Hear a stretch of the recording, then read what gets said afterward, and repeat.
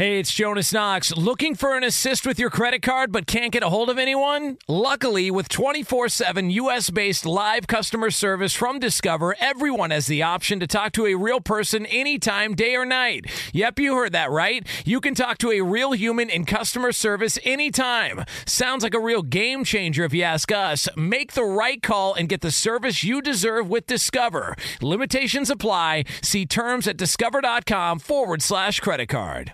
Apple Card is the perfect cashback rewards credit card. You earn up to 3% daily cash on every purchase every day. That's 3% on your favorite products at Apple, 2% on all other Apple Card with Apple Pay purchases, and 1% on anything you buy with your titanium Apple Card or virtual card number. Visit apple.co/card calculator to see how much you can earn. Apple Card issued by Goldman Sachs Bank USA, Salt Lake City branch. Subject to credit approval. Terms apply. O'Reilly. You need parts? O'Reilly Auto Parts has parts. Need them fast? We've got fast. No matter what you need, we have thousands of professional parts people doing their part to make sure you have it. Product availability. Just one part that makes O'Reilly stand apart. The professional parts people. O'Reilly Auto Parts. This is Holly Fry from Stuff You Missed in History class. The national sales event is on at your Toyota dealer, making now the perfect time to get a great deal on a dependable new SUV, like an adventure-ready RAV4. Available with all-wheel drive, your new RAV4 is built for performance on any terrain. Or check out a stylish and comfortable Highlander with seating for up to 8 passengers and available panoramic moonroof. You can sit back and enjoy the wide-open views with the whole family. Check out more national sales event deals when you visit buyatoyota.com. Toyota, let's go places. Thanks for listening to the Outkick the Coverage podcast. Be sure to catch us live every weekday morning from 6 to 9 a.m. Eastern, 3 to 6 a.m. Pacific on Fox Sports Radio. Find your local station for Outkick the Coverage at foxsportsradio.com or stream us live every morning on the iHeartRadio app by searching FSR. Now let's get this party started. You're listening to Fox Sports Radio. Live from the Geico Outkick Studios, where 15 minutes could save you 15% or more on car insurance. Visit geico.com for a free rate quote. And we're brought to you by TrueCar. When it comes to selling or trading in your car, you need to make good choices. And with TrueCar, you've got a star on your roster. So when you're ready to sell or trade in your car, check out TrueCar. True cash offer, not available in all areas. Well, if you are a Kansas City Chiefs fan, these are the times that try your soul. It's coming down the stretch of a season, and your team getting a little bit wobbly. And if you are an LA Chargers fan, first of all, you're rare. Secondly, you might be able to dream a little bit about hosting the AFC Championship game in a 27,000-seat stadium that might not have any of your own fans, because Phillip Rivers got hot and pulled off the incredible last night. I got a couple of stats for you to talk about how improbable that comeback was. The Chargers erased a 14-point deficit in the final 5 minutes to stun the Chiefs last night, 29-28. For those of you who might have gone to sleep early, 28-14, you thought the game was over. You missed some fireworks. Entering last night's game, teams were 0-88 this season when trailing by 14 or more points in the final 5 minutes of regulation. Phillip Rivers himself, who has been playing football for a while, was 0-20 in his career in those situations. That's how improbable that comeback came. Here's another aspect of that detail. The Chiefs were 39-0 under Andy Reid with a 14 or more point lead in the fourth quarter, the most wins without a loss of any team since 2013. The Chargers are now 2-1 on the road when trailing by at least 14 points this season. Remember, they also won at the Steelers after getting down a substantial margin.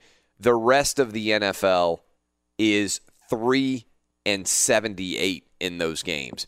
Before this game, I told you, if Phillip Rivers could win, this potentially would elevate him to the top of the MVP race if the Chargers could win their final two and if they could snag home field advantage. There is now a massive amount riding on the final two games for each of these teams. Well, what does it look like? Well, the Chargers, they got a pretty easy road, I would say, in general, although it's really kind of hard to forecast because this year in the NFL has been so wild. They said last night 26 of the 32 NFL teams are still alive for the playoffs. Now, some of those teams are very narrowly alive for the playoffs, but they do remain alive. And so I think you have to look kind of going forward and say, okay, what's likely to happen here as we come down the stretch? Who is going to actually win their games? The Chargers are sitting at 11-3. They don't have the tiebreak. So the Chiefs would still be the overall number one seed. But the Ravens go on the road at the Chargers. That is going to be a hell of a game, a barn burner. That's on Saturday, 8 days from now. So that is a heck of a game. The Chargers with a little bit of an advantage in that they don't have to play, obviously, for a couple of days now that they won on Thursday, and the Ravens will have to travel across the country to play against them. And then the Chargers go on the road against the Broncos. Remember, the Broncos beat the Chargers on a last-second field goal in L.A. A few weeks ago. So that in and of itself is pretty wild. Now, having said that, the Chargers are on a hell of a run. I think, again, before this game was played, I said I think the Chargers are under the radar really good. And if you remember, they started off their season 1-2. They lost to the Chiefs to start the year. Then they beat the Bills. Then they lost to the Rams. So they started off their season 1-2. Since that time, they are 10-1, and their only loss was by 1 point on a last-second field goal. Now, they've won some close games. They won on a 2-point conversion play last night. They won beating a 2-point conversion play against the Titans as well in London earlier this year. But 10-1 is pretty doggone good, all right? So that is what the Chargers have left. They have to go on the road the last week of the season against the Broncos, and then they get the Baltimore Ravens, which could have a huge playoff impact itself. That is suddenly a massive, massive game next week in L.A., all right? Here is what the Chiefs have left, and it comes pretty fast. On Sunday, a week from Sunday, they go on the road against the Seahawks. Massive game. Just an absolutely massive game now for the Chiefs. Decent chance they could lose that one, and then they get to finish at home against the Raiders, a game that you feel like they would be a big favorite in. But last night's game was epic. We need to unpack it. There's so many different angles to discuss, but in case you went to sleep before that game was over, let me go ahead and give you the final couple of plays courtesy of the LA Chargers radio network. Here is the last touchdown, and immediately after it will be the 2-point conversion play for the win. Here is what it sounded like. Rivers in the shotgun. Looks to the right for Mike Williams. Throws to Mike Williams. Caught. Touchdown. Touchdown, Chargers. Mike Williams with his third of the day.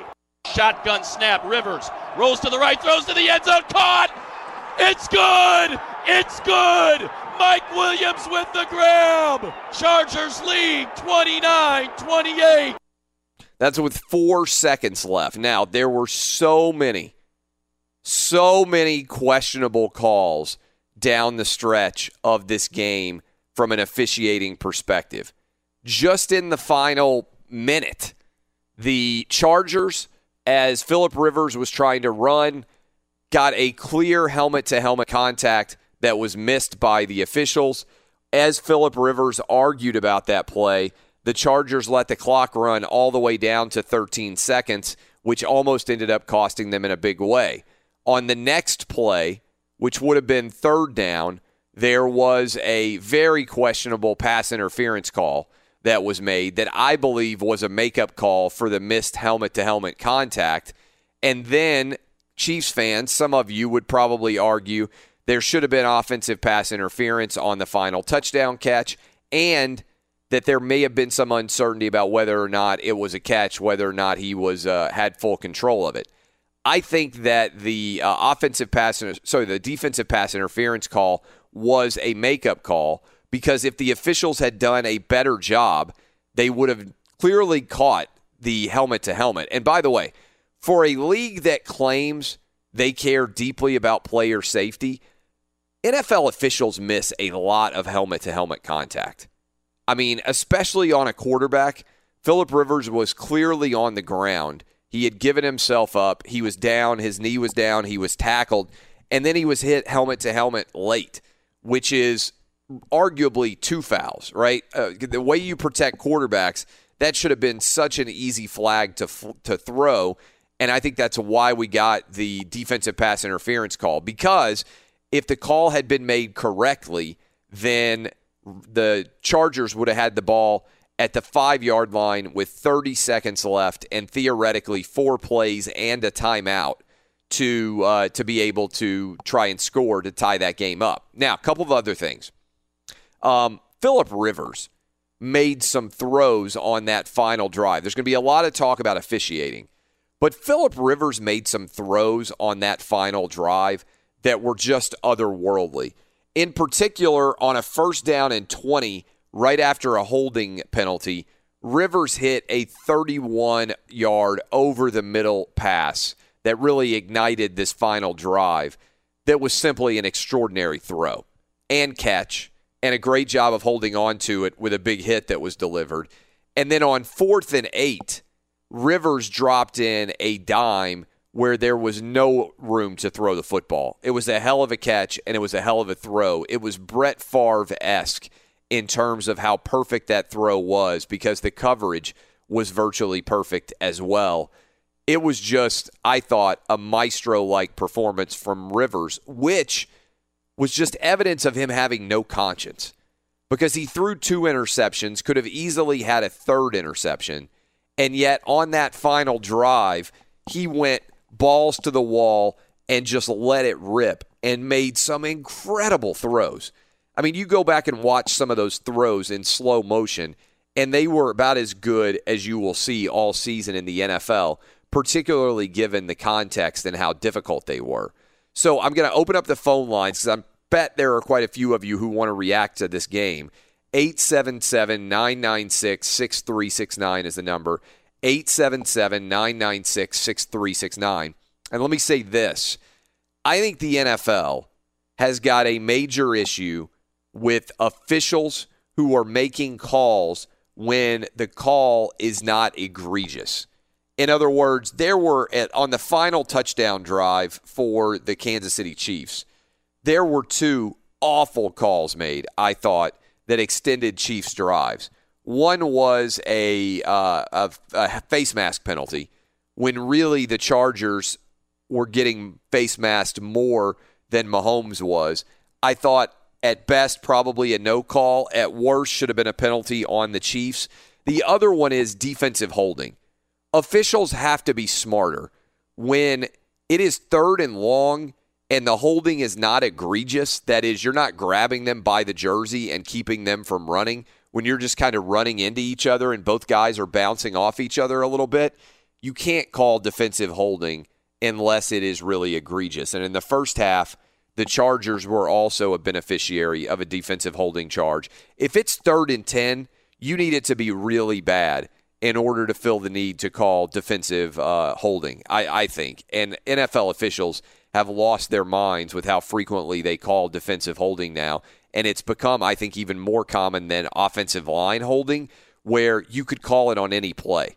And so it just feels very arbitrary when it's called and when it's not. We'll take calls on that. We'll react. I'll bring in the crew, 877-996-6369. The big takeaway, the San Diego/LA Chargers are alive potentially for the number 1 overall seed in the AFC, and the Chiefs are now in danger of falling all the way to the 5 seed and potentially having to go on the road against either Baltimore or Pittsburgh to start off their playoff run.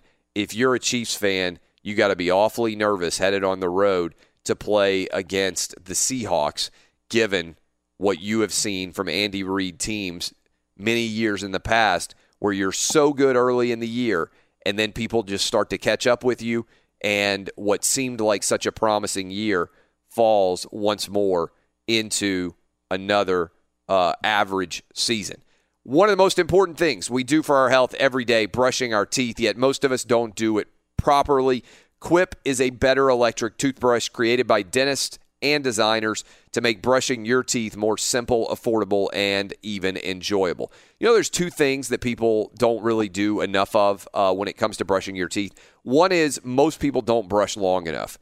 That's why Quip has a built-in timer pulse every 30 seconds to make you brush your teeth long enough to make sure you're getting a proper cleaning. 90% of us don't brush for a full 2 minutes or don't clean our teeth evenly. Also, so many of us right now use bristles that are old, worn out, and ineffective. 75% of us do that. That's why Quip sends you brand new brush heads every 3 months for just $5. They also allow you not to worry about charging your electric toothbrush because it lasts, the Quip charge does, for 3 months at a time. And it's one of the first electric toothbrushes accepted by the American Dental Association with thousands of verified 5-star reviews. That's why I use Quip, and also why you should as well. Starts at just $25, and if you go to getquip.com/clay right now, you get your first refill pack for free with a Quip electric toothbrush. That's your first refill pack free at getquip/clay. Getquip/clay today. Welcome back, Geico Outkick Studios. Car shopping can be confusing with terms like dealer price, list price, and invoice. TrueCar shows you what other people paid for the car you want, so you can recognize a good price when you're ready to buy a new or used car. Visit TrueCar to enjoy a more confident car buying experience, and it's never a good look when you untuck a long, bulky dress shirt. That's why Untuck It makes shirts specifically designed to be worn untucked. Go to UntuckIt.com to see the new fall arrivals. UntuckIt.com, your solution to perfecting casual. Use promo code CLAY, that's C-L-A-Y, for 20% savings. Great shirts there. And we have got open phone lines if you want to react to Thursday Night Football, 877-996-6369. I want to start when I go around the crew here with Eddie Garcia. Eddie, you go to some of these games in the StubHub Center and watch the Chargers. Your wife is a big Chargers fan. You guys have watched this season pretty closely. What would it be like if the Chargers had home field advantage in the StubHub Center? What can you imagine what the experience would be like? Yeah, it's something that's been discussed amongst the Chargers fans. And, you know, it's a tough situation because you've got the hardcore fans like my wife who literally would not accept really any price to sell their tickets because they're so loyal to the team that they want to give them an advantage. And then you've got kind of fringe fans to where if a team with a big fan base was coming in for a playoff game, they wouldn't turn down the amount of money they're going to be able to get for those tickets. And, you know, that could very well pay for their entire season. I mean, I can kind of see both sides of it, but, you know, it's been difficult. There are some fan bases that come in, the Chiefs, the Broncos, the Steelers haven't been yet, but if they were to come, you know, that they take over the stadium pretty much. And for a playoff game there, I just think it would be a really tough situation. I know the players are kind of used to it at this point, but they don't have a true home field advantage. They haven't had it since they moved into the StubHub Center. Yeah, I mean, so the reason why I bring that up is if I'm sitting around looking at the AFC playoff picture right now, and I am anybody other than the Kansas City Chiefs, I am rooting like crazy for the Chargers to win home field. Because, let's just look at it right now the way it's set up. If, for instance, you are a Steelers fan you are the number 4 overall seed right now. Let's say you go on and you win your division. You find a way to win that division. You would know, hey, okay, we're going to play against the 5 seed, which might be the Kansas City Chiefs, right? Right now, that's the way it would be set up. If the Chargers ended up winning this division, the Chiefs would be the 5 seed. If you are either a Chiefs fan or a Steelers fan, you would feel like, hey, if we won that game and we're then advancing to play against the 1 seed, right, which could happen, depending on how exactly the breakdown occurs in the wild card, you could send, I feel like, your entire fan base out there and take over that stadium. Like, you could feel like you basically are creating your own home field by traveling out to L.A. and buying up as many of those tickets as you can. Now, some of those people wouldn't even have to travel because L.A. is such a hodgepodge, such a cosmopolitan city in terms of people who have moved into the area, who grew up in other places. And you could feel like you could go in. And the same thing would be true, by the way, if you are a Patriots fan and you're sitting around saying, well, we want the game to go through Foxborough. But if you're a Patriot fan, I feel like the Patriots could travel all the way to L.A. and basically take over that stadium too. And I have no idea what the tickets would end up costing, but can you imagine an AFC title game in a 27,000-seat venue? I would think that it would be just a massive, massive amount of money to be able to get in there because tickets in general are expensive, and there just there isn't that much availability there. And by the way, it's not just the teams that I mentioned. Obviously, the Steelers, the Chiefs, and the Patriots, you feel like they could travel and bring a pretty big crowd there.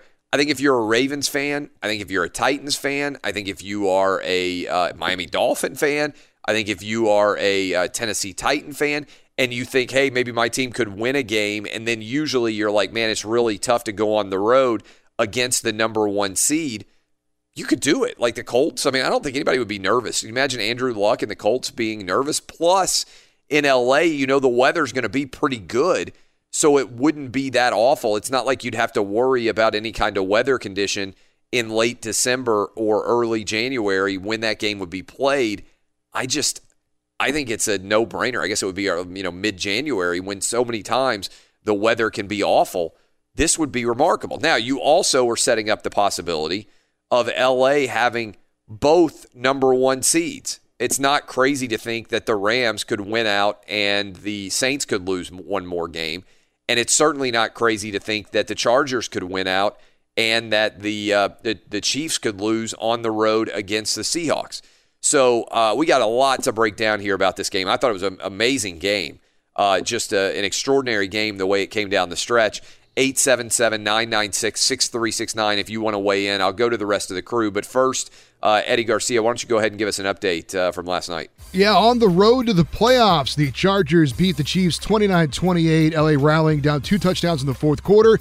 They score with 4 seconds left to pull within 1. Instead of kicking the extra point and going for overtime, they went for 2 in the win, and they got it thanks to Mike Williams, who had 3 touchdowns in the game, 2 receiving, 1 rushing, and caught the game-winning 2-point conversion. Chargers clinch a playoff spot. Both they and the Chiefs are now at 11-3 on the season and tied for the top record in the AFC and the top record in the AFC West. The Chiefs do, however, hold the tiebreaker. Speaking of being on the road, do you think it's okay to drive stoned? The truth is your reaction time slow way down when you're high. Not only do you put yourself in danger, but everyone around you. Stop kidding yourself. If you've been using marijuana in any form, don't get behind the wheel. If you feel different, you drive different. Get high and get a DUI. On the NBA scoreboard, monster game for James Harden as the Rockets beat the Lakers 126-111. Harden goes for 50 points, 10 rebounds, and 11 assists. Spurs over the Clippers 125-87. Magic beat the Bulls 97-91, and the Suns took care of the Mavericks 99-89. What does it mean when Geico says just 15 minutes could save you 15% or more on car insurance? It means you probably should have gone to geico.com 15 minutes ago. Back to Clay Travis in the Geico Outkick the Coverage studios. We are indeed here in the Geico Outkick studios, where it's easy to save 15% or more on car insurance with Geico. Go to geico.com or call 800-947-AUTO.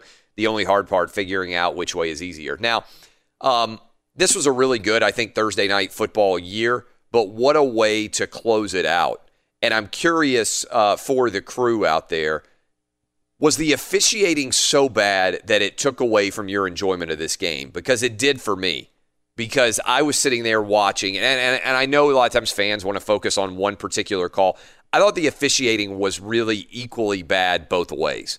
In other words, I don't know. I didn't watch it and think, oh my God, the Chargers have gotten every call here. And I didn't watch it and think the Chiefs, oh my God, have gotten every call here.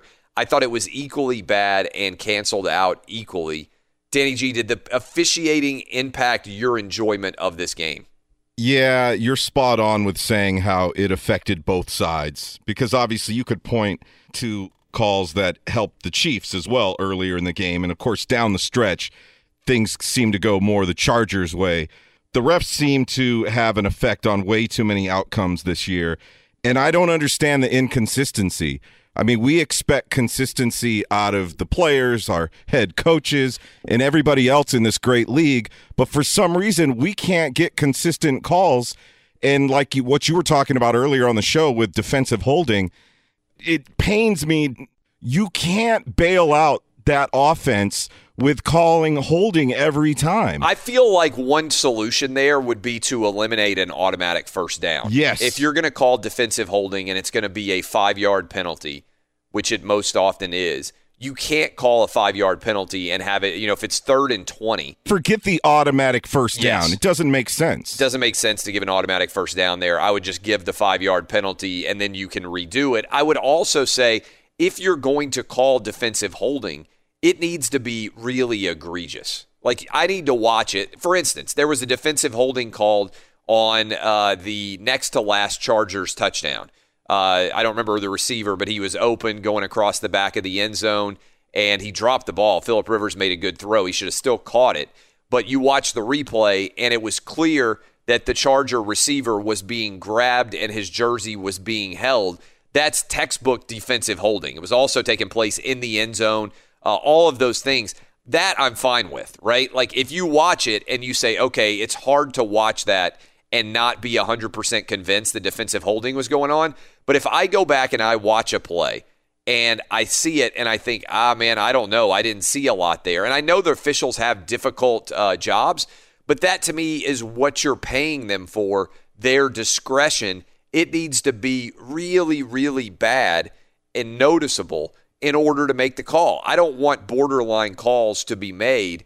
And that's why I've said on the show before, I almost think that you should be able as a coach to challenge a bad officiating call and let it go back to New York. I mean, Mike Pereira can sit there and watch it and be like, yes, right call. No, wrong call. He's phenomenal with Fox broadcast. Why couldn't somebody like Mike Pereira be employed to review judgment calls and quickly determine whether or not the right call was being made? Everything the officials do is a judgment call. So this idea that somehow you're going to make officials question how to do their job if you hold them accountable and say, you know what, that pass interference call that you called, not really a textbook pass interference call. I think that makes total sense. Everything in officiating is a judgment call. So people say, oh, you can't have judgment calls be reviewable. Why not? Everything's a judgment call. Was his knee down or not? That's a judgment call. Did he get into the end zone or not? That's a judgment call. So everything is a judgment call, and we review, if you expand the definition that way, everything. So why wouldn't you review really questionable play calls? I feel like if a coach has got 1 or 2 challenges for penalties, that would actually be somewhat preferable. Now, it's rare. I think they said, for instance, last night, Andy Reid, they challenged whether or not a catch had been made. It's relatively rare that coaches' challenges even happen now on these play calls, right? I think they said Andy Reid through last night, through 14 games, has challenged 4 plays and been right 3 of the times. Most coaches are not challenging plays that often because the play calls are not being missed that often. They get a lot right, but it seems to me that the judgment calls are the ones where there's a tremendous difference. What about you, Dub? Do you feel like that too, that it's starting to take away some from the enjoyment? It definitely did last night, and it seemed to me like so many of them came at such crucial times in the game, and it did take away from the experience as a whole for me just watching it on TV. And what about this? And maybe I'll ask this question. We'll take some of your calls right now, but I'll ask callers right now who are listening. I might ask you guys to weigh in on this. Are makeup calls the right move? If you saw as an official that you had missed that helmet-to-helmet on Phillip Rivers, and it should have been a 1st and goal from the 5 with a full timeout left and 4 plays to get into the end zone. Was it the right call to call defensive pass interference on a borderline play that gave a 1st and goal from the 2 or whatever it was for the final play, couple of plays there? I think it's an interesting question. Let's go to William in Nashville. What's up, William? Hey, good morning, guys. I don't want to blame the whole loss on the refs. Like you were saying, there was bad calls on both sides. But at what point does Kansas City look at Bob Sutton and do a serious evaluation of the guy's career? Because our defense is horrible. Our run stop is a wet paper sack.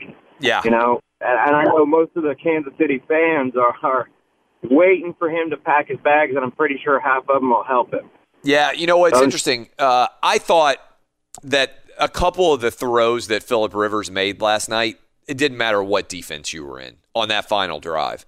The 31-yarder on 1st and 20 to start that drive is a throw that maybe three NFL quarterbacks even attempt in that situation, because it was such an improbable and incredible throw.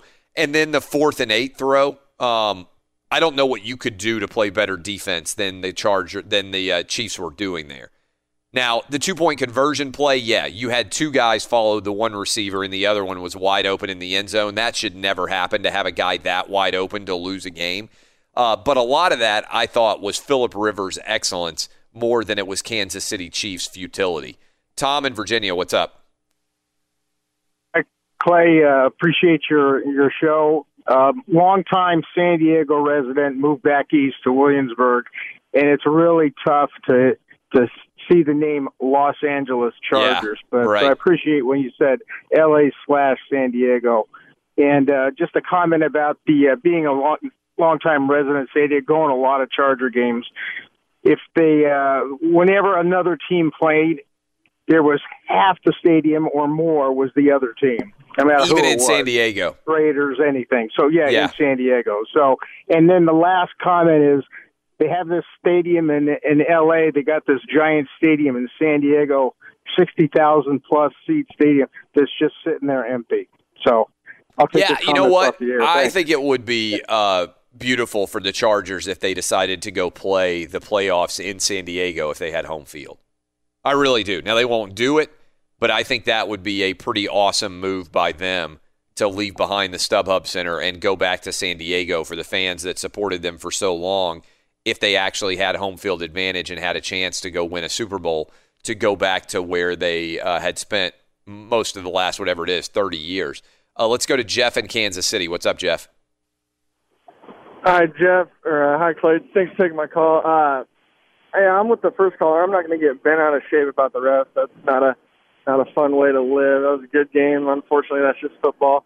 You touched on it earlier, but in 9 days, that Chiefs-Seahawks game in Seattle, Sunday night. Massive. Got Mahomes versus Wilson. I mean, the NFL just has to be salivating over that. That's basically a Christmas Eve night game. That's going to be absolutely huge and winning in for the Chiefs. So let's go. And I'll listen off the air. Thank you. Yeah, look, I mean, if you're a Kansas City fan, as crushing as that loss was, you go on the road. Is that the Christmas? That's not Christmas Eve, right? It's Christmas Eve, the Sunday Night Football game. I think on the 23rd. Am I doing the math right there? Everything runs together, but I think that's correct. There's going to be a lot of people sitting around, staying up late to make sure that they don't miss that game. And it's going to have so much significance for the entire AFC playoff picture now.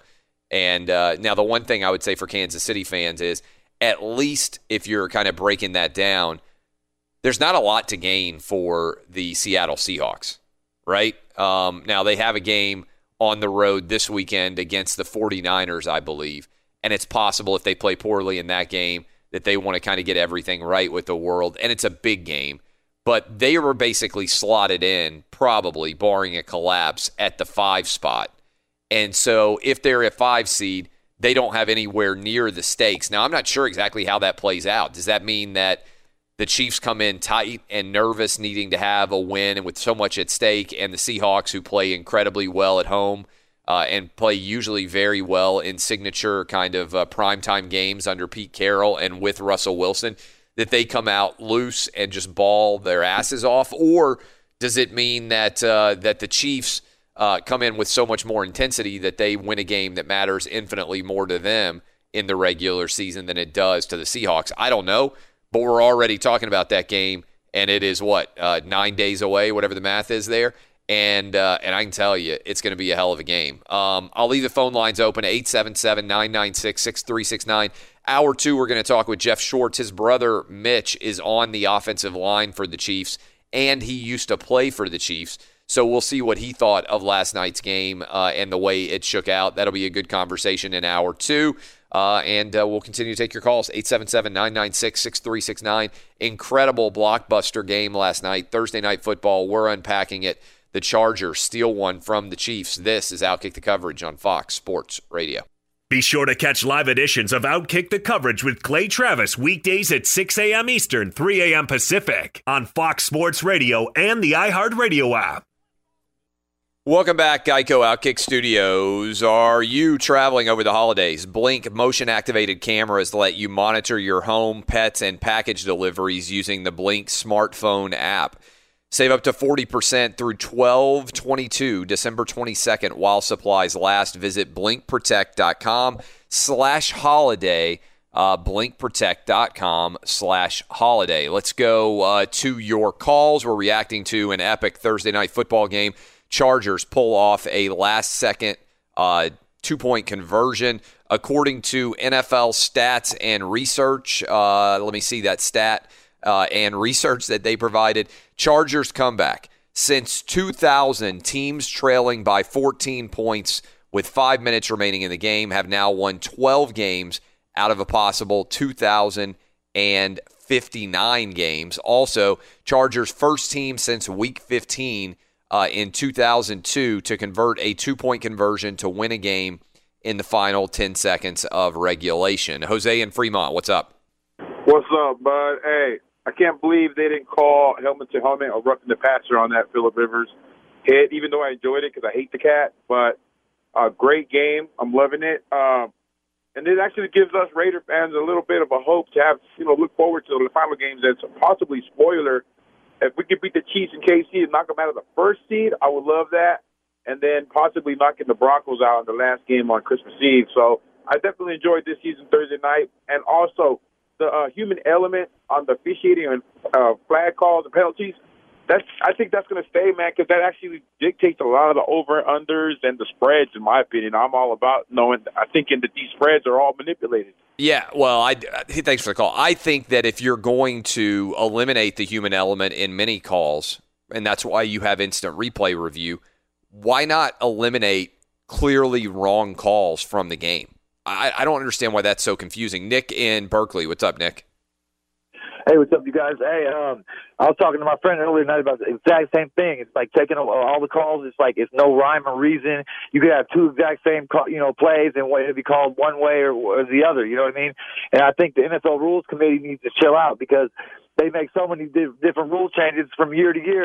It's like, well, what is the game even about?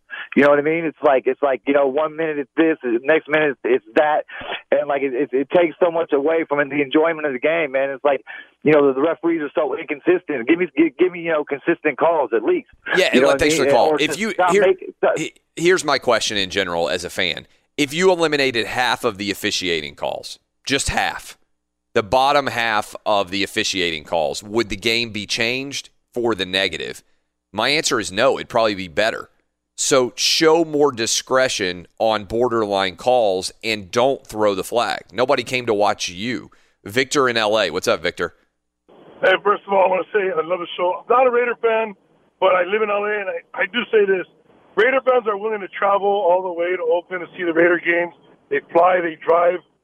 You know what? The city of San Diego did the team no favors. Their tenure at Jack Murphy there in that beat-up stadium for all the time they were there. They're coming to L.A. They're going to get a beautiful stadium. San Diego deserves nothing. They can drive the 2 hours if they're dedicated fans. Thanks for the call. Yeah, they could drive. It's a tough drive, though.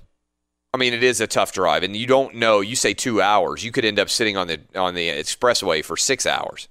If you've ever made that drive between San Diego and L.A., you know that the mileage is not necessarily the issue. It's the traffic. Josh in Kansas City, what's up? Hey, Clay. I just want to point out that we had Eric Berry back for the first time in 29 games for the first half of the game. And if you saw the defense, Eric Berry was in on almost every single stop. We have Eric Berry back at full capacity in the second half. They don't win that game. So when we go into Seattle, we're going to have Eric Berry for longer.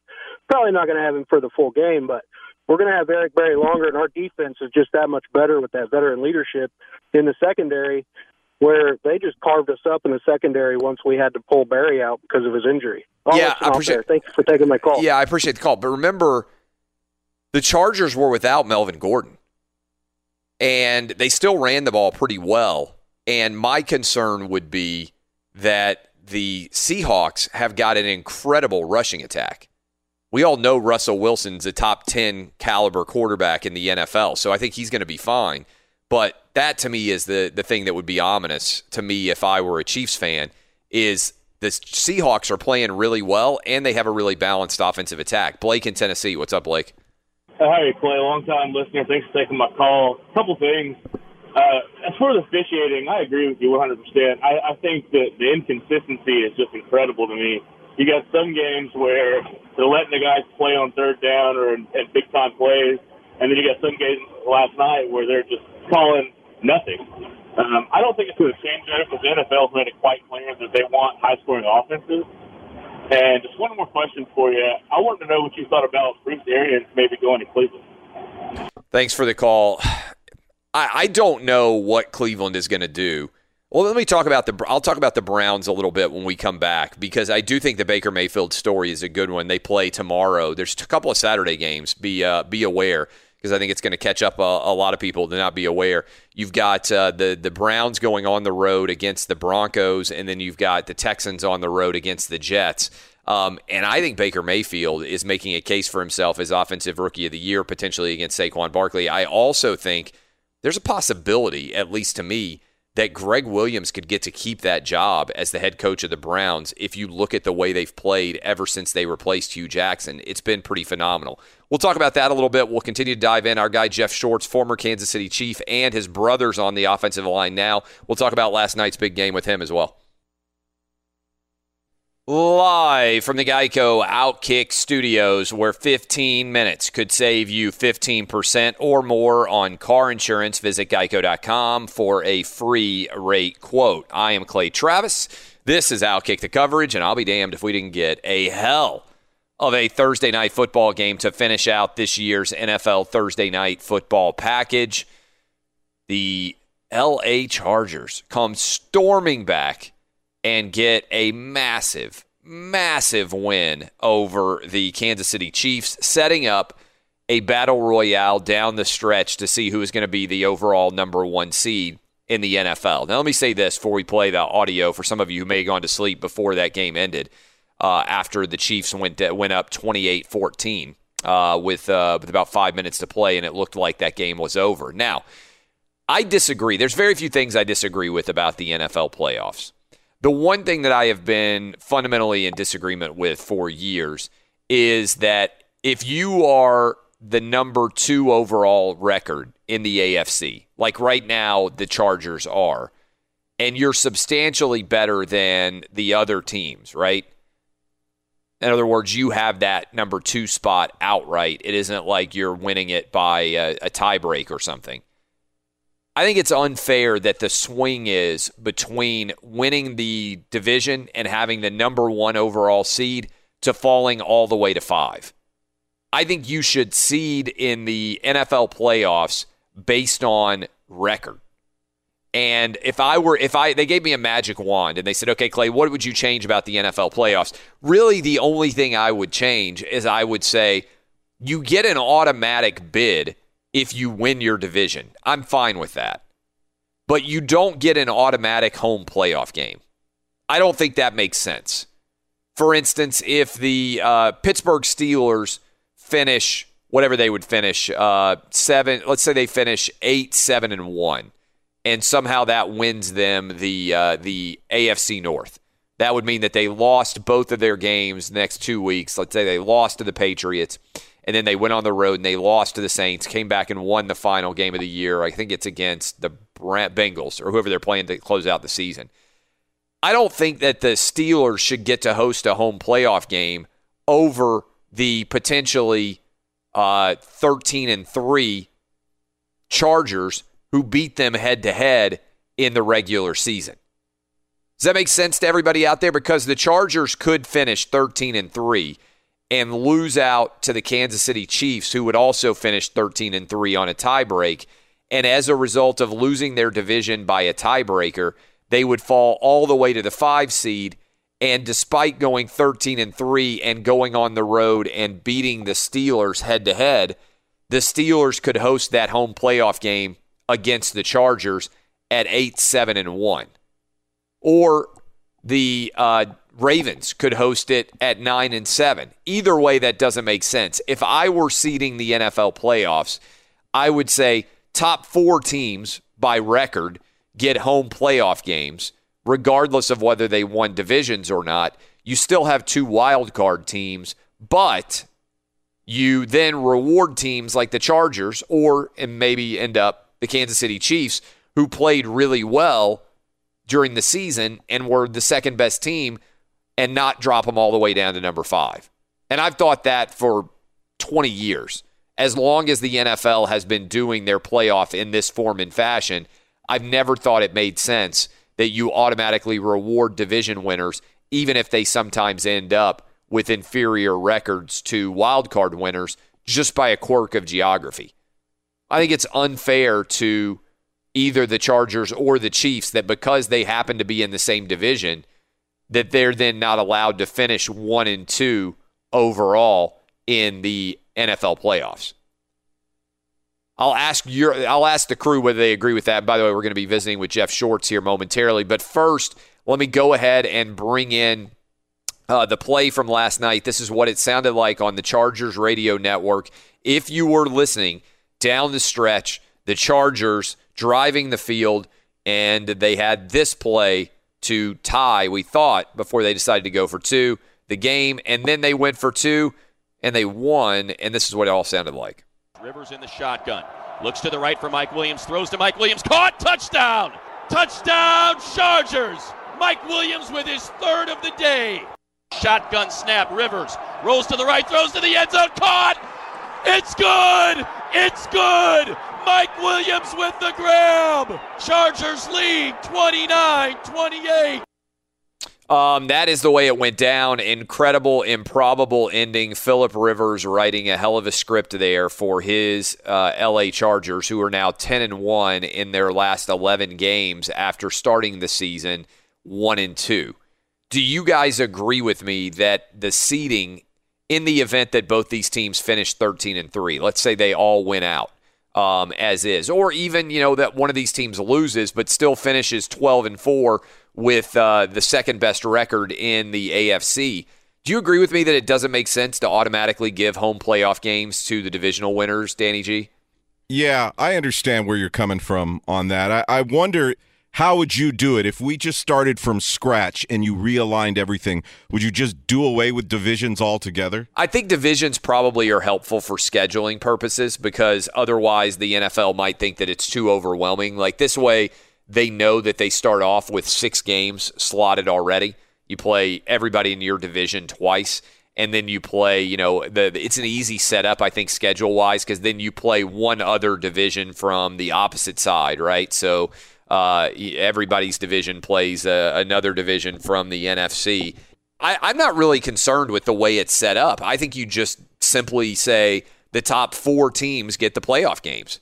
Like, I don't think that it makes any sense to have divisional winners automatically get home playoff games, because it presumes that all divisions are created equal.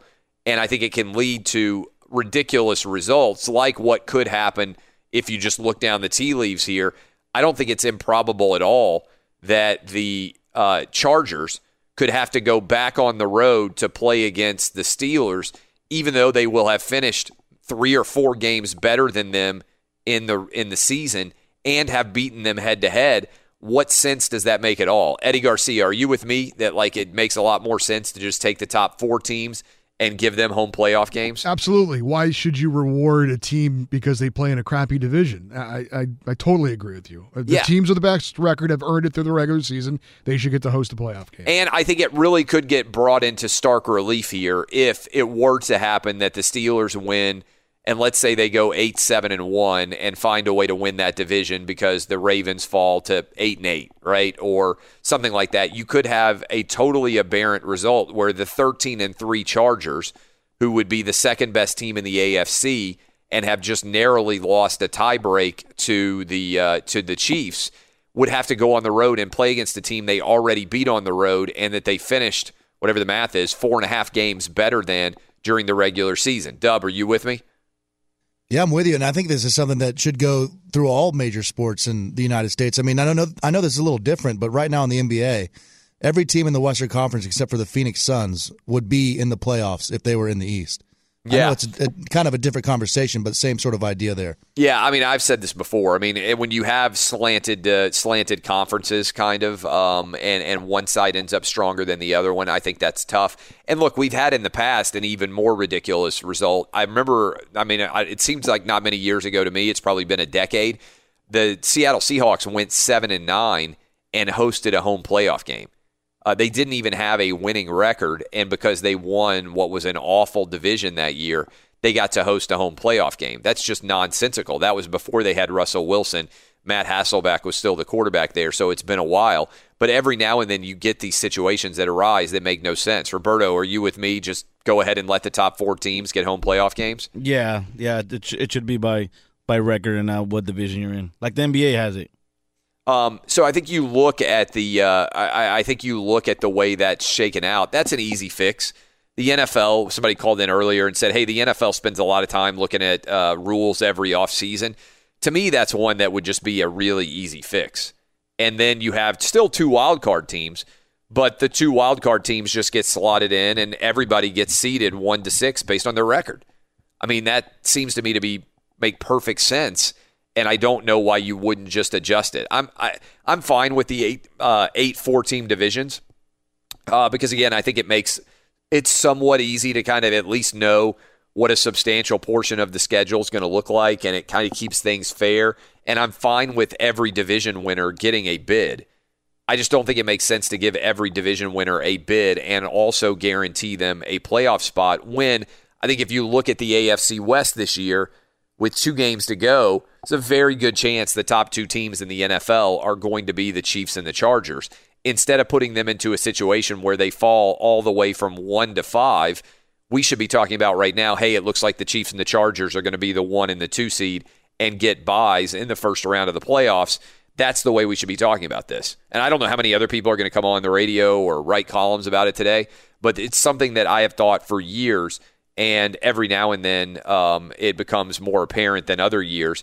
And this is, I think, one of those years where we're going to look at it and say, wait a minute, why do we just automatically give home playoff games to the 4 division winners when a wild card team can be the second best team in a conference? It's just nonsensical to me. I'll ask Jeff Schwartz what he thinks about that when we come back. He's a former offensive lineman in the NFL, played for the Kansas City Chiefs. His brother, Mitch, is on the offensive line for the Kansas City Chiefs right now. I'll see what he thinks going forward, what he thought about that game, what he thought about the officiating in general. Lots of different storylines to hit with him, and we will coming up momentarily. But first, I want to tell you, as we roll into the weekend, you like steak? You like really extraordinary, delectable meals? I do, and I bet you guys do too. And would you like to be able to either give yourself a gift or give somebody else a gift of steak? Let me tell you how to do it. You go to omahasteaks.com, and right now, if you go to omahasteaks.com and enter the code TRAVIS into the search bar, you'll get 74% off Omaha Steaks family gift package. Originally $195. Right now, it's $49.99. You save nearly $150. What do you get in that family gift package? You get 4 top sirloin steaks, 2 premium pork chops, 4 chicken fried steaks, 4 Omaha steak burgers, 4 kielbasa sausages, all beef meatballs, perfectly browned potatoes au gratin, 4 of them, and 4 made-from-scratch caramel apple tartlets. Guys, if you go out for a meal at a steakhouse, you're going to pay $100 for 2 people. Right now, I'm giving you multiple meals for $49.99. That's every bit as good as a lot of the meals that you get at Steakhouse, if not better. Omaha Steaks, 5th-generation family-owned company, over 100 years of experience delivering perfectly aged beef hand-cut by master butchers in Omaha. Get this limited-time package for only $49.99. Again, $195 value. When you go to omahasteaks.com, type Travis in the search bar and add the family gift package to your cart. That's Travis and the family gift package at omahasteaks.com. Travis in the search bar, the family gift package today. Save nearly $150. You can make people think you spent a ton on their Christmas present, and you can also give them delectable, luscious, spectacular, beautiful steaks. Up next, Jeff Schwartz. This is Outkick the Coverage on Fox Sports Radio. This is Baby It's Cold Outside that we're playing right now, the politically correct version. Since in our country we've gone completely insane and some people are like banning songs and everything else, we started playing this song because it was getting banned by other people. So this is the politically correct version as you were listening to it. One of you out there sent that to me, and as appreciation for the fact that we're still playing the show. So I hope you enjoyed that. And if you're wondering what in the world is that, that's the answer. Welcome back, Geico Outkick Studios. Car shopping can be confusing with terms like dealer price, list price, and invoice. TrueCar shows you what other people paid for the car you want so you can recognize a good price when you're ready to buy a new or used car. Visit TrueCar to enjoy a more confident car buying experience. It's a confident show, particularly when we are about to have Jeff Schwartz coming on to break down what was an incredible game for us. But first, Eddie Garcia, what you got for me? Thursday Night Football in Kansas City saw the Chargers beat the Chiefs 29-28. LA rallied down 2 touchdowns in the fourth quarter, scored with 4 seconds left to pull within 1, then decided to not go for the extra point and tied and sent it to overtime. They went for 2, and it was Phillip Rivers hitting Mike Williams with the 2-point conversion. Williams had a huge night. He had 2 touchdown catches, 1 rushing touchdown, in addition to catching the 2-point conversion that won the game. Chargers snap a 9-game losing streak to Kansas City, and they clinch a playoff spot. Both teams are 11-3 and tied for the top record in the AFC. NBA, 4 games on the schedule. Rockets beat the Lakers 126-111. It was the Spurs over the Clippers 125-87. Magic beat the Bulls 97-91. And the Suns took care of the Mavericks 99-89. The NHL season continues tonight with the Boston Bruins and the Pittsburgh Penguins at 7 p.m. Eastern. It's our Discover Card key matchup. Speaking of matchups, become a new card member, and Discover Card will match all the cash back you've earned dollar for dollar at the end of your first year. Learn more at discover.com/match. Limitations apply. Back to Clay Travis in the Geico Outkick the Coverage Studios. We are indeed here at the Geico Outkick Studios, where it's easy to save 15% or more on car insurance with Geico. Go to geico.com or call 800-947-AUTO. The only hard part, figuring out which way is easier. Jeff Schwartz, give me a letter grade for the officiating last night. It wasn't very good. I'm not even sure it's average. I'm like an ardent defender of referees on Twitter because I feel like they get a bad rap, but the problem is last night was bad, right? I mean, you have the holding call on the first drive. It's amazing how many times the Chargers this year have scored on a possession after getting kind of a gift call. Remember, or no calls, right? They scored twice this year when the offensive tackle was clearly offside. One of those eventually led to a firing of an official. They scored last night off of kind of a phantom holding call on Sorensen. Now, look, the last drive of the game, that was a helmet-to-helmet on Rivers. I mean, that gets called even before this new rule got put in. So that was pretty surprising. And that was a clear I don't terribly believe in makeup calls. Like, I don't think the back judge thought to himself, I have to make up because I missed a call. But that was an atrocious pass interference. Are you dying right now? I might be. I was up late last night just stewing after this loss. So it was upsetting. So, yeah, so let's kind of break this stuff down because we were talking about it earlier. So when you you played 8 years as an offensive lineman, and I feel like for a long time there was the talk, you could call holding on almost every play. Yeah. I feel like on the offensive line, one way or the other, I feel like now a lot of times you can call hands to the face and also defensive holding on almost any play. And so when I criticize officiating, what I say is if I'm going to call defensive holding, I need to consider the time and the context. If it's 3rd and 10 and the defense is doing a pretty good job and the defensive holding is not egregious, it's a huge decision by me to throw my flag, even though it's only a 5-yard penalty, because it guarantees the offense 3 more plays. And I thought there were at least 2 different defensive holding calls that were made that were clearly not defensive holding, or at least they weren't so egregious that it should have been called, and both of them led to touchdowns. Now, one was for the Chiefs and one was for the Chargers. And the other one is like, I want the discretion to be used in a smart way by officials. When Patrick Mahomes is getting sacked and somebody lightly grazes his face mask, as part of the sack, like the offense has lost that play. I don't like when the offense gets bailed out because, look, if a defensive player grabs the quarterback by his face mask and yanks him down, and that's the only reason the tackle is happening. But if it's an incidental play as part of a sack, I feel like that's just a huge swing play because that Chiefs drive probably is dead there if they don't call that face mask. Now, it's just a couple of plays, right? Do you agree with me in general about that analysis?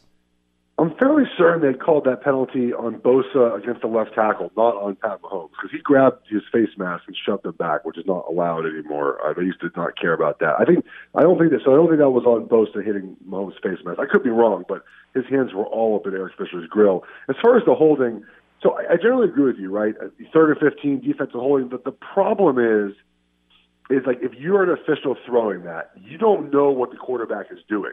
Yeah. So to say but you know the scenario of it being 3rd and 10, and so if you throw the flag there, it gives an automatic first down. Right. So you can say it should be a 5-yard penalty and no first down. Yeah, that's what I said earlier. But to just say that the referee should know better is kind of tough because what if you're holding the tight end and he's the primary read? You don't know that as the back. Yeah, no, I'm not saying if it's a clear hold. Like in the Chargers' third touchdown, there was like the defensive back had his jersey and was clearly tugging on it and holding it. That to me is like an obvious and readily apparent hold. But some of these others, like if you're not, I just feel like defensive holding is getting called a ton, and you watch the replay and you can't tell why it got called on one play and not another, and we can't have calls like those. Right. No, I agree with you. I will say, however, the Chiefs lead the NFL in defensive holding, so it's no surprise to any Chiefs fan they got flagged for pass interference defensive. They lead the NFL. I looked it up. There's a website actually lists every penalty in the NFL. You can go and look it up. It's a free website. Like the average per team for like defensive holdings and pass interference this year is like 7 or something. The Chiefs have 10, 11 heading into this game of both pass interference and defensive holding. I mean, they're way above and beyond what any team does as far as that. So that doesn't surprise me, but I generally agree with you. At 3rd 18, there's a slight holding or illegal contact downfield, and it wipes out the 3rd and 18 and makes it a first down. I'm with you there. That's a lot for a defense to have to give up for maybe a holding that doesn't affect the play at all. We're talking to Jeff Shorts, former NFL offensive lineman. His brother Mitch is on the starting offensive line for the Kansas City Chiefs right now. We're obviously breaking down Chiefs-Chargers. Okay, so you also mentioned the Phillip Rivers hit to the head. I thought that was an egregious miss because, one, he was already on the ground, and you're trying to protect quarterbacks, you say, excessively no matter what. 2, he clearly got wrecked and got hit in the head. You watch a lot of college football. In college football, that is 1,000,000,000% flagged, and they go look at whether or not it's targeting to eject the player. It seems to me, and then college football fans complain a lot about the way that targeting gets implemented. I hate it. But yes, the goal is clearly to try and protect players. If the NFL truly cares about protecting players, shouldn't of all the calls, the one they never miss should be a helmet-to-helmet on a quarterback? Yes, I agree with you there. Again, kind of go back to how I typically sort of defend the refs at times. I mean, look, we get to see replays in slow motion of great angles. I mean, where the referees were, that could have been hard to see, and I understand where they could miss that call. I mean, but I'm saying make it a default automatic. Throw the flag like in college, and then if you're wrong, you can review it really quickly and take it off the board. So here's what happens. So this leads to something that I absolutely despise about the inside 2 minutes reviewing a play. So let's say they review the play, and inside of 2 minutes, Chargers have no timeouts.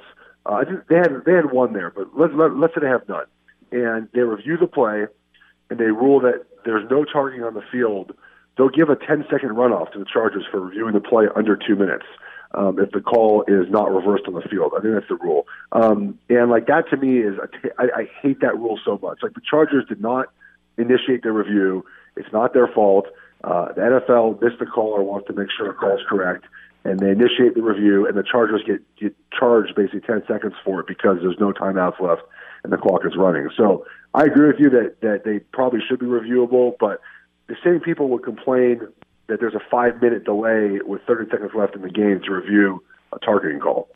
And sometimes that happens, but if your goal is to protect a quarterback, that's one you can't miss to me. And also, by the way, Anthony Lynn is not getting criticism over this, but he didn't call timeout immediately after that play, and they let like 15 seconds run off while Phillip Rivers was arguing about that. If they had lost this game or if the clock had run out, then that would be a huge story because that was pretty bad mismanagement, I thought, on the sideline given the circumstances. Okay, we talked a lot about the officiating already. Let's talk about Phillip Rivers. He made 2 throws on that final drive that I'm not sure more than 2 or 3 quarterbacks in the NFL could or would make. On 1st and 20 to begin that drive after a holding penalty, he throws an incredible 31-yard pass over the middle of the field that is just like, my balls are bigger than your balls, an unbelievable throw, right? I mean, you aren't off. I mean, that's a throw that not even very many NFL quarterbacks would attempt, right? Yeah, well, I mean, the guy across the field across the sideline can do that. That throw Mahomes can make. It's the second throw that's the one that sets him apart from most quarterbacks. The fourth and eight throw. I mean, there was perfect. Like, the Chiefs fans have called in this morning on my show complaining about defensive coordinator and everything else. There's no way to defend the throw that he made on 4th and 8. No, I mean, and Treisman said that. He goes, "Look, I mean, Fuller's right there. Like, what do you want him to do? I mean, like, the throw was in the only spot where it was the wide receiver's ball and no one else's. And those are kind of, that throw reminds me of a lot of those back shoulder fades that Aaron Rodgers throws, where like the ball is only caught by the wide receiver. That's the only option. There's no other option for the defender because these quarterbacks have such pinpoint accuracy now. And I love Phillip Rivers. He stands in the pocket. He takes hits. He's a tough SOB. Seems like he's fun to play for. And that throw right there is pretty amazing. I mean, I think that, the stats circulating, when teams are down 14 plus points with 5 minutes left this year, they're 0-88. Rivers was like 0-20 in his career. And then obviously they won the game. And I love the call by Anthony Lynn to go for 2 there because you have a 3-game lead in the wild card. Like you're making the playoffs, and you're not winning the West, and you're not getting a home game if you don't win that game last night. And so I thought the call was fabulous. I think a lot of coaches might kick an extra point, which now doesn't get made all the time, and then play for overtime. And he said, "Screw it, man." And look, it makes sense. The Chiefs' defense is awful. I mean, I would do that. I mean, man coverage, a little inside out route, a little switch route, and that's it. It's also really smart because there's only 4 seconds left, so you either win or lose the game right there. It's almost impossible for the Chiefs to then come back and do anything offensively. Like, it was set up perfectly in that scenario. And, look, the Chiefs, I mean, they talk about the fine line between wins and losses. The Chargers now have won a game on a 2-point conversion effectively to end the game, and they have won a game on stopping a 2-point conversion against the Titans to win a game. It's amazing to win both sides of that equation in what is, a really high pressure-packed situation there. So obviously we now have 2 teams tied at 11-3 coming down the stretch with 2 games to go. One of them will win the division. Right now the Chiefs have the tie break. Right before you came on, I kind of hopped on my soapbox and I said, I'm curious what you think. To me, it doesn't make sense in the NFL playoffs to reward a team that wins its division that is infinitely worse than the second wild card team's overall record. And in particular this year, we could end up with the 8-7-1 Pittsburgh Steelers that lost at home head-to-head to the San Diego Chargers, so the LA Chargers, getting to host them even though the Chargers finished 13-3 and lose the tiebreak. Shouldn't the NFL award home field to the 4 best teams in each conference as opposed to the 4 division winners, regardless of what their records are? I mean, I guess, and ideal war. I mean, the 2013, the year you jinxed the Chiefs, we were 11-5. We would have had a home game in that situation. Right? The Broncos, I think, were 13-3. We were 11-5. And I don't know. I'm not a big fan of just changing the playoffs based off of 1 or 2 years. But this happens a lot. This happens a lot. I mean, to me, it's an easy solution. I think everybody would kind of nod and say, "Okay, I get that." So then, why have divisions? Well, I think the argument would be, the argument for the division would be it makes scheduling a lot easier. Honestly, it does make scheduling easier. But there's going to be years where your division's good, other years your division's bad. I think it's what kind of makes the NFL fun is that there's importance to winning your division, right? I mean, that you have to. The Chargers, if they don't lose to the Broncos at home and chuck the game away, then they're winning the division right now. They didn't do that, and now they still have to go to Denver. They have Baltimore. The Chiefs, I think, are going to lose in Seattle next week. I thought they were going to lose in Seattle, win or lose the game last night. And then, so you just got to win. You got to win the right games, right? The Chiefs have the tiebreaker right now because they're better in the division. So I don't really see a problem with it. I mean, the Chargers now have won in Pittsburgh and Kansas City, so if they're the 5 seed and have to go play in Pittsburgh again, I don't really think that's a big issue for them. As you come down the stretch, should Chiefs fans be nervous? Yeah, I don't think the Chiefs are going to win the Super Bowl. I said that since the Rams game. Everyone was, look, we overreact so much after. It really does bother me. I mean, it's funny because there's people in the NFL that know better, that know that the NFL is not a league to overreact. And maybe college football is because there's emotions of the kids and whatnot. But the NFL is not a league where you overreact very often. And after the Rams and Chiefs game, everyone's like, "Oh my God, defense is dead. It's never coming back." And then people screaming about this would be the Super Bowl. Both the Rams and Chiefs were never making the Super Bowl. And that doesn't change my opinion of that. The Chiefs this year, this is a bonus year for them. It's Pat Mahomes' first year as a starter. The defense is still a work in progress. This does not surprise me at all. I never thought they would win the Super Bowl this year. I still think they win the Super Bowl this year. And that's fine. You have a young quarterback. You have time. You have 3 more years on his rookie deal. So who do you think is going to be in the Super Bowl then if you don't think the Rams or the Chiefs will be there? The Saints. The Saints are good. Look, I think we look at that game against Dallas and think to ourselves, well, they suck because they lost to Dallas. Look, their defense is playing really well. They allowed 13 points to the Cowboys. They allowed 14 to Tampa. They were 14-3, stormed back to win that game by 14. The Saints are good. They're going to have home field. They're going to play in the Dome for their 2 games. That's a big deal in my opinion. And I think they're going to win the NFC. And look, until the Patriots lose, I'm going with the Patriots. I mean, it's kind of the way I always feel about the playoffs. The Patriots will probably not have home field now unless some weird stuff happens. But until they lose, I'm going with them. Look, I think San Diego is a good, viable option. It'd be really weird to see an AFC Championship game in front of 27,000 fans, half of which aren't even the home fans. So I wonder if the NFL would move that game to a Coliseum or something. That'd be really wild, wouldn't it? Yeah, it would be. It would be wild if they decided to move it to San Diego and play in front of the old home fans. But now I'm curious for you. We haven't even played this audio yet. I will next segment, and then I'll let people react.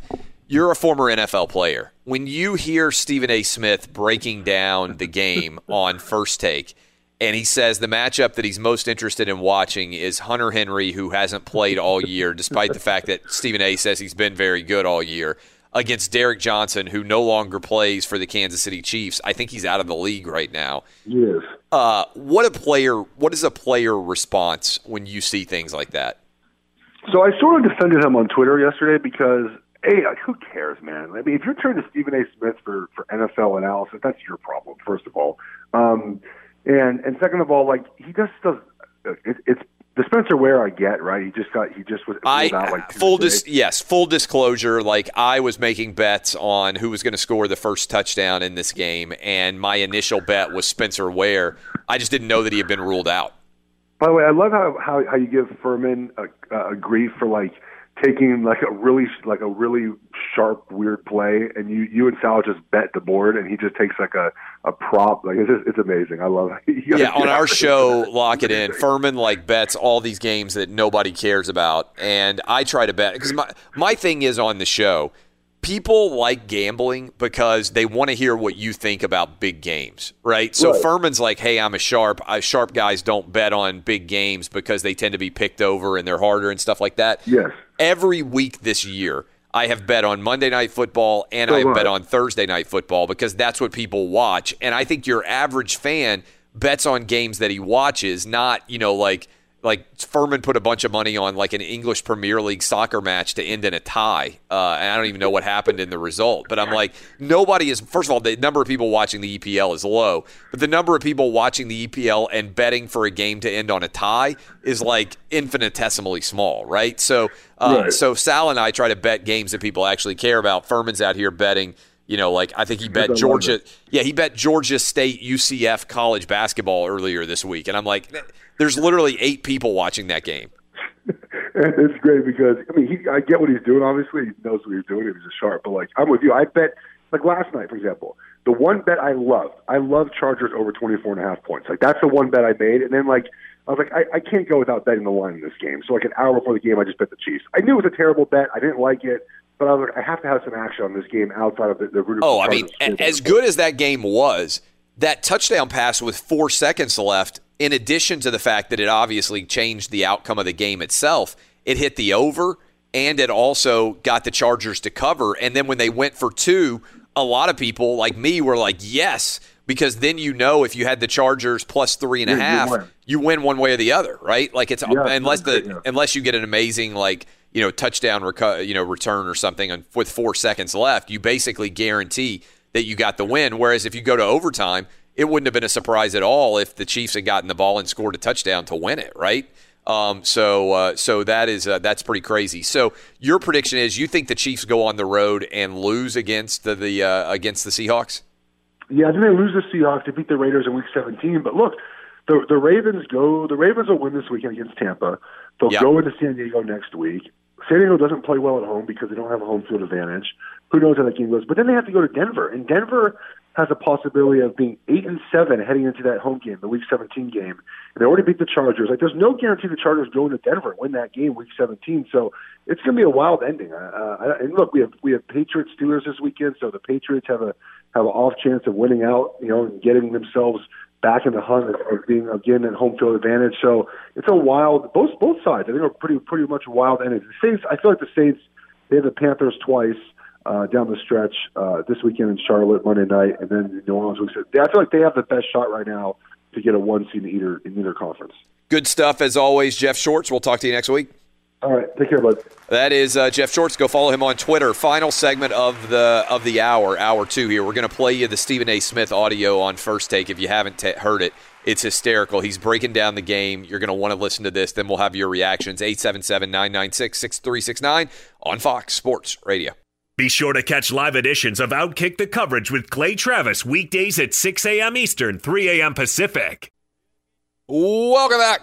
Geico Outkick Studios. It's never a good look when you untuck a long, bulky dress shirt. That's why Untuck It makes shirts specifically designed to be worn untucked. Go to untuckit.com to see the new fall arrivals. Untuckit.com, your solution to perfecting casual. Use promo code CLAY for 20% savings. Okay, this is the Mona Lisa of bad takes, and I'm going to let you guys react to it. Yesterday, Stephen A. Smith on First Take on ESPN was breaking down the Chargers-Chiefs game. And as part of the game, let me give you a prelude before you hear it. He refers to the Chargers as the San Diego Chargers. I do that on this show. Jeff Schwartz just did it. That's not a big deal, right? I mean, the team's been moved to L.A. for a short amount of time. To me, this team that I grew up with is called the San Diego Chargers. I've been talking about them for a generation that way. It's not a surprise that you might get the city wrong. Also, he says that Spencer Ware is going to be a big impact in the game. I'll give him a pass on that because Spencer Ware being out for the game was relatively new information. Something that somebody should have briefed him on, of course, but that's an easy mistake to make. Then he says the matchup that he thinks is going to be the most interesting, and this is incredible to me, is Hunter Henry, a Chargers tight end who has not played all year, going up against, who was it? Not Derek Thomas, who's, I think, unfortunately, Derek Johnson, the linebacker for the Kansas City Chiefs, who is no longer with the Kansas City Chiefs and basically is retired. And so here is that audio. Let's play it. I'm going to have some faith in Spencer Ware and thinking that, he can do some things. I'm keeping my eyes on this matchup right here. Spencer Ware's out. I'm sorry? Spencer Ware is out. Oh, yes, I forgot. I'm sorry, Max. I'm sorry. Yeah, absolutely. He is out. But I'm thinking Tyreek Hill. I'm thinking Patrick Mahomes. I'm also looking at the San Diego Chargers on offense, and I'm thinking about Hunter Henry and the way that he's played this year and as effective as he's been. He's going up against Derek Johnson, and I got to keep my eyes on that. So that is amazing.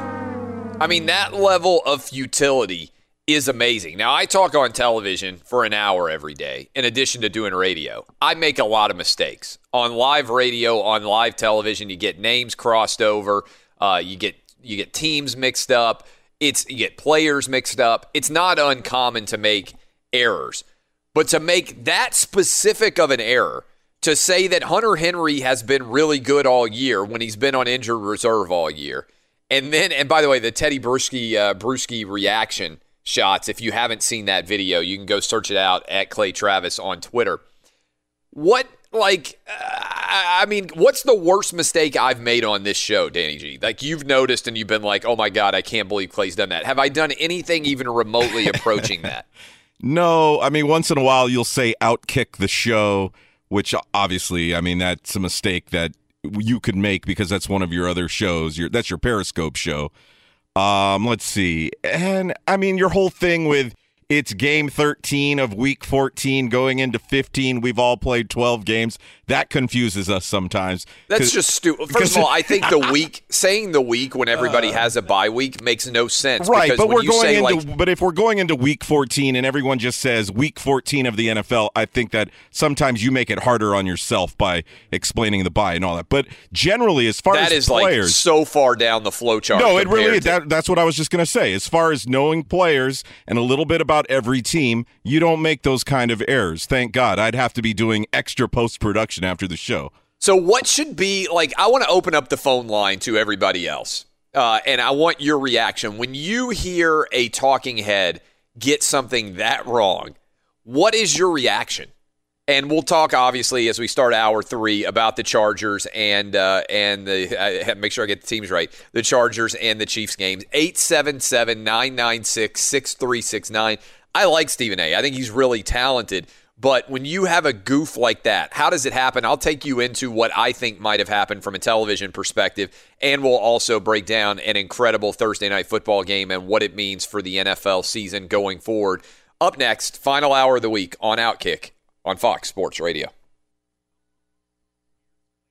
Live from the Geico Outkick Studios, where 15 minutes could save you 15% or more on car insurance. Visit geico.com for a free rate quote. And we're brought to you by Discover Card. We treat you like you'd treat you. Hope all of you are having fantastic Friday mornings. Final hour of the show. We're rolling through. And some of you may have gone to sleep last night before the conclusion of the game. 28-14. I'll be honest with you. If I hadn't bet on this game, with about 8 minutes to go, when the final touchdown happened for the Kansas City Chiefs, and they went up 28-14, I might very much have turned the television off. You know how there's a lot of talk about how gambling is going to change the way that people watch sports and everything else? The final touchdown for the Kansas City Chiefs came with 8 minutes and 15 seconds to go in the fourth quarter. And they went up 28-14 at that point in time after a really long 8-9 minute drive, it felt like. And at that point in time, the Kansas City Chiefs were a prohibitive favorite. In fact, 28-14, up 14 points. Since 2000, teams trailing by 14 points with 5 minutes remaining in the game have won 12 times out of a possible 2,059. A couple of other wild stats. Chiefs were 39-0 under Andy Reid with a 14-plus point lead in the fourth quarter, the most wins without a loss of any team since 2013. And the Chargers are now 2-1 on the road when trailing by at least 14 points this season. They won at the Steelers. The rest of the NFL is 3-78. Chargers are racing a 14-point deficit in the final 5 minutes. Entering Thursday, teams were 0-88 this season when trailing by 14-plus points in the final 5 minutes of regulation. And Phillip Rivers was 0-20 in his career in those situations. So it wouldn't have been crazy at all, given especially how many of you listen to us on the East Coast, even the Central Time Zone. Got to get up early in the morning. That's a late night, right? I stay up and watch all these Sunday night, Monday night, Thursday night games. By Friday, I am dead dog tired because I got to turn around and get up early the next morning and talk about everything. And so if I hadn't gambled on this game, I think I probably would have been. I was laying in bed watching it. I was pretty tired. I think I probably would have turned it off. But because I had gambled, I had the over, and I had the San Diego/LA Chargers plus 3.5. I was thinking to myself, I have to watch the rest of this game. And it ended up being a classic. But I bet there were a lot of you out there, you can come clean, you can be honest, that said when they went up 28-14, now the numbers suggest this game is going to be over, and there's no way the Chargers are going to come back.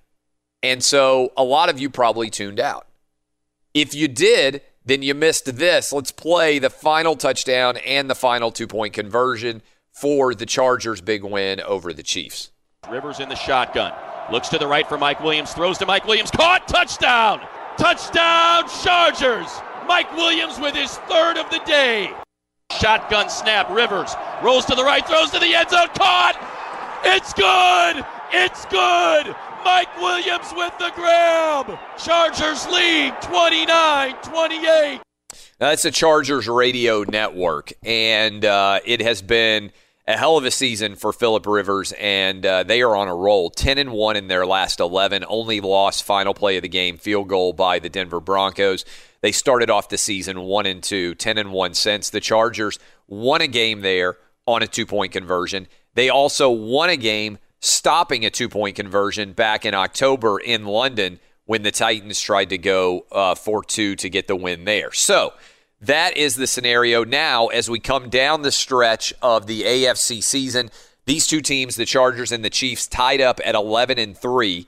The Chargers finish with games against the Baltimore Ravens, which is not an easy game. Certainly, the Ravens travel out to L.A., and then they go on the road against the Broncos to conclude their season. Meanwhile, the Kansas City Chiefs, they have a really tough game. They go on the road against the Seattle Seahawks next Sunday, and then they get to close with what should be a relatively easy game, although you never know the way they're playing right now, with the Oakland Raiders coming to town to close out for the Chiefs. If they both finish 13-3, Chiefs have the tie break with the better division record. They would get the 1 seed, and the Chargers would fall all the way to the 5 seed. If the Chargers manage to win this division, then the Chiefs would fall to the 5, and the Chargers would be the 1, which would set up a crazy situation in L.A. Maybe they move the game and play in the Coliseum. Maybe they continue to play in the StubHub Center in front of 27,000 fans. Who knows? An AFC Championship game could be played in front of 27,000 fans. That is a possibility. So there are all sorts of wildness that can unspool from these results. Also, I think one of the biggest, most egregious aspects of the NFL postseason is that the wild card teams automatically, at best, are the 5 and 6 seeds. You could have a situation here where the 2 best teams in the AFC are the Chiefs and the Chargers. I think they should be 1 and 2. I think that the overall home playoff game should go to the 4 best teams, regardless of what division they happen to be in, instead of rewarding all 4 division champs. You could end up with a situation where the 13-3 LA Chargers go on the road against the 8-7-1 Pittsburgh Steelers, who they've already beaten in Pittsburgh. That, to me, does not make any sense at all. Also, big story, the officiating, it was awful. Both directions. Way too many defensive holding calls. They missed a helmet-to-helmet on Phillip Rivers. They made up for it with what I thought was a bad defensive pass interference call.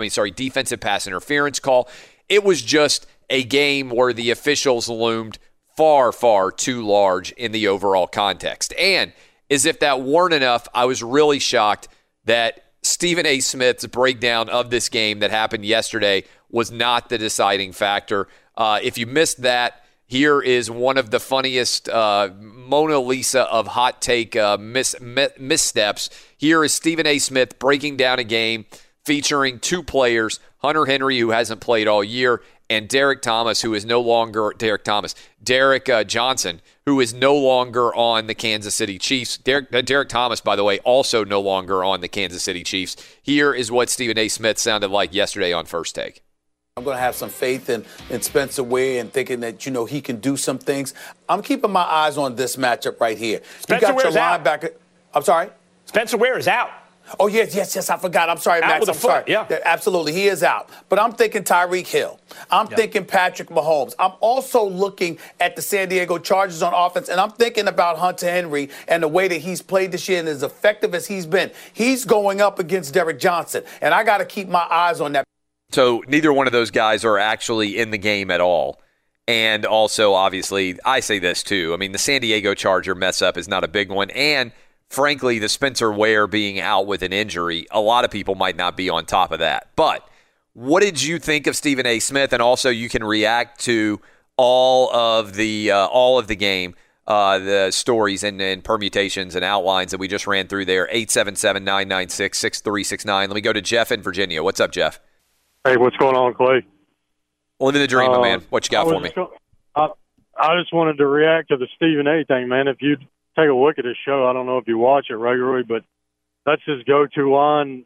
He just wants to go to that line every time he doesn't know what he's talking about.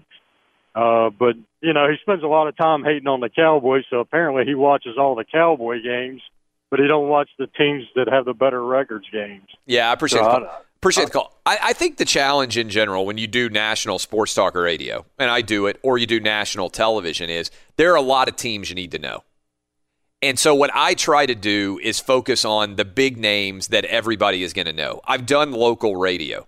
If you do local radio, then it makes sense that you dive into the nitty-gritty of individual teams because most of the people who are listening to you are huge fans of that individual team and everybody's watching the same game. By and large, I watch NFL all day. I watch college football all day, but I try and focus on the big names as opposed to trying to pretend that I'm some X's and O's genius and I'm going to talk to you about Hunter Henry against Derek Johnson. That's not the kind of matchup I would talk about because I, first of all, would have known that Hunter Henry has – I remember Hunter Henry from Arkansas a lot more than I remember Hunter Henry in the NFL so far.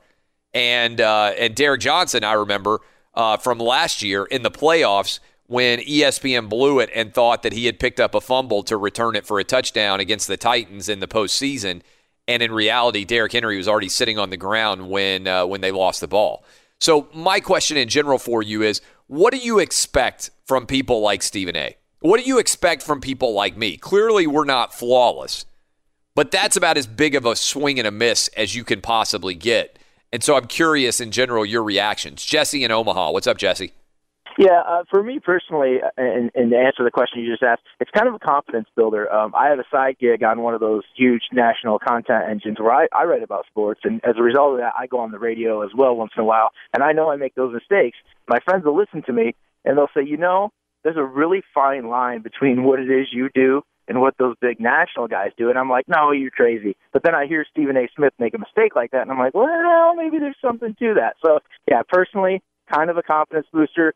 He's a great writer, and he's a great entertainer, as are you. So I don't take anything away from anybody who's made it that far. But, it gives us little guys a little bit to, boost our confidence. Yeah, look, I mean, first of all, reps matter to a large extent. The other thing is when you try to be an expert in everything, oftentimes you're not an expert in anything. That's one of the first lessons they tell you when you get elected to Congress or you get elected to the Senate. It's like trying to drink from a fire hose. So if you try to be an expert in everything, it's impossible. What you have to do, and honestly, a lot of people do this when they become highly educated professionals too. You have to find one or two things that you can know really well and then just try to do a good job with everything else. Like, for instance, I think I know the NFL and college football pretty well, right? I think I know college football better than like 99.9% of the people in the media and break it down better. I think I know NFL better than the vast majority. You don't hear me talk a lot about baseball on this show. I don't know baseball that well. Doesn't mean I don't try when we're in the World Series or we're in the playoffs. Doesn't mean we don't have guests and that I don't try to ask intelligent questions.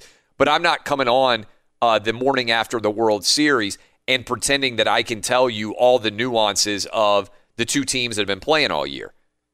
But so I think that all kind of balances out. Danny G, what you got?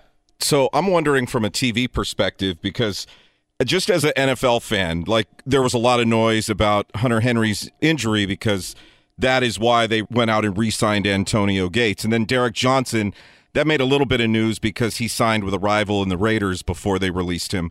So to sleep on those storylines, is it because Stephen A. relies on his TV producers too much? So away from the job, is he kind of sleeping on things?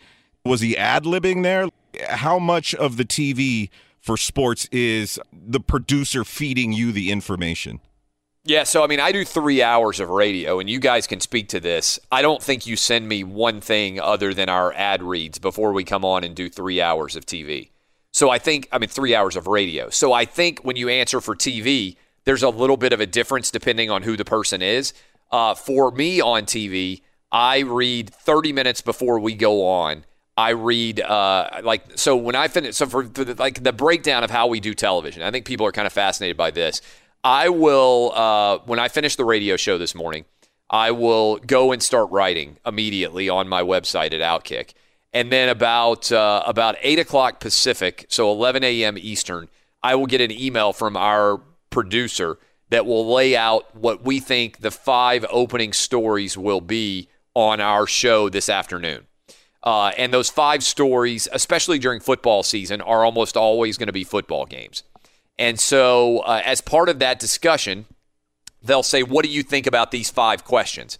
And I will respond in an email and say, hey, I think X, Y, and Z. And obviously we're a gambling show, so we also have to make gambling picks and everything else. But we do almost everything via email. And then about 30 minutes, so I'll do that at 11 a.m. Eastern. Respond to that email, read the emails from everybody else. Kind of, there's an email chain going, so I know what the topics are. About 30 minutes before our show, I will then go in and jot down my final thoughts and I'll have a producer who has emailed us with like some facts about those games. And I'll jot down my final thoughts. I'll also ask sometimes if you watch our show, we have full screen graphics. I'll be like, hey, how has Phillip Rivers done against the Kansas City Chiefs in his career? And they'll put that graphic up and send it to me and be like, hey, here's the numbers that you asked for. But it's almost all driven by us. And if I get something wrong, it's almost entirely going to be on me. Now, other guys may get totally like everything kind of written out for them, Ron Burgundy style, in which case I talked about yesterday, I think it's possible that somebody set Stephen A. Smith up because they give little synopses. Like you'll get a rundown when you do a show and you'll be like, we break it down by different segments. The A block is the open of the show before you go to commercial break. The B block is after the first commercial break. The C block is after the second commercial break. Like that's television terminology for how the show is laid out. And they will lay out everything for them the entire show. So it's a planned production. It's not like when you sit down to do an hour-long show, you know exactly what the topics are going to be in order. Whereas here on radio, it's a lot less planned, at least on our show. We know a guest, but any segment I can go in kind of any direction that I want to, other than I might get in Danny G's ear and say, hey, have that audio ready so we can make sure we're going to play it because I'm going to hit this in the next segment. Other than that, there's not a lot of prep, at least in my radio show. I like to kind of go free form. I don't know what a caller is going to say. I don't know necessarily. I know what arguments I'm going to make, but I don't know how it's going to go elsewhere. So I think that it wouldn't stun me if what happened was, and you guys can tell me if you think this is a valid possibility, but I think somebody might have done show prep for Stephen A. and just cut and pasted from a breakdown of last year's Chargers-Chiefs game. And I don't know, because I'm not an expert in the Chargers-Chiefs, but last year, could Hunter Henry against Derek Johnson have been a storyline that you would focus on if you were trying to sound smarter than you actually are, right? Because that's not, if you had said, hey, Antonio Gates, everybody knows Antonio Gates. If you had said, hey, Phillip Rivers having an MVP-style season, if you talk about Tyreek Hill like he did a little bit, if you talk about Patrick Mahomes, everybody knows those guys. But I think that Stephen A. was trying to sound smarter than the average fan because I don't think most people would even think of Hunter Henry or Derek Johnson as a distinguishing factor in the game.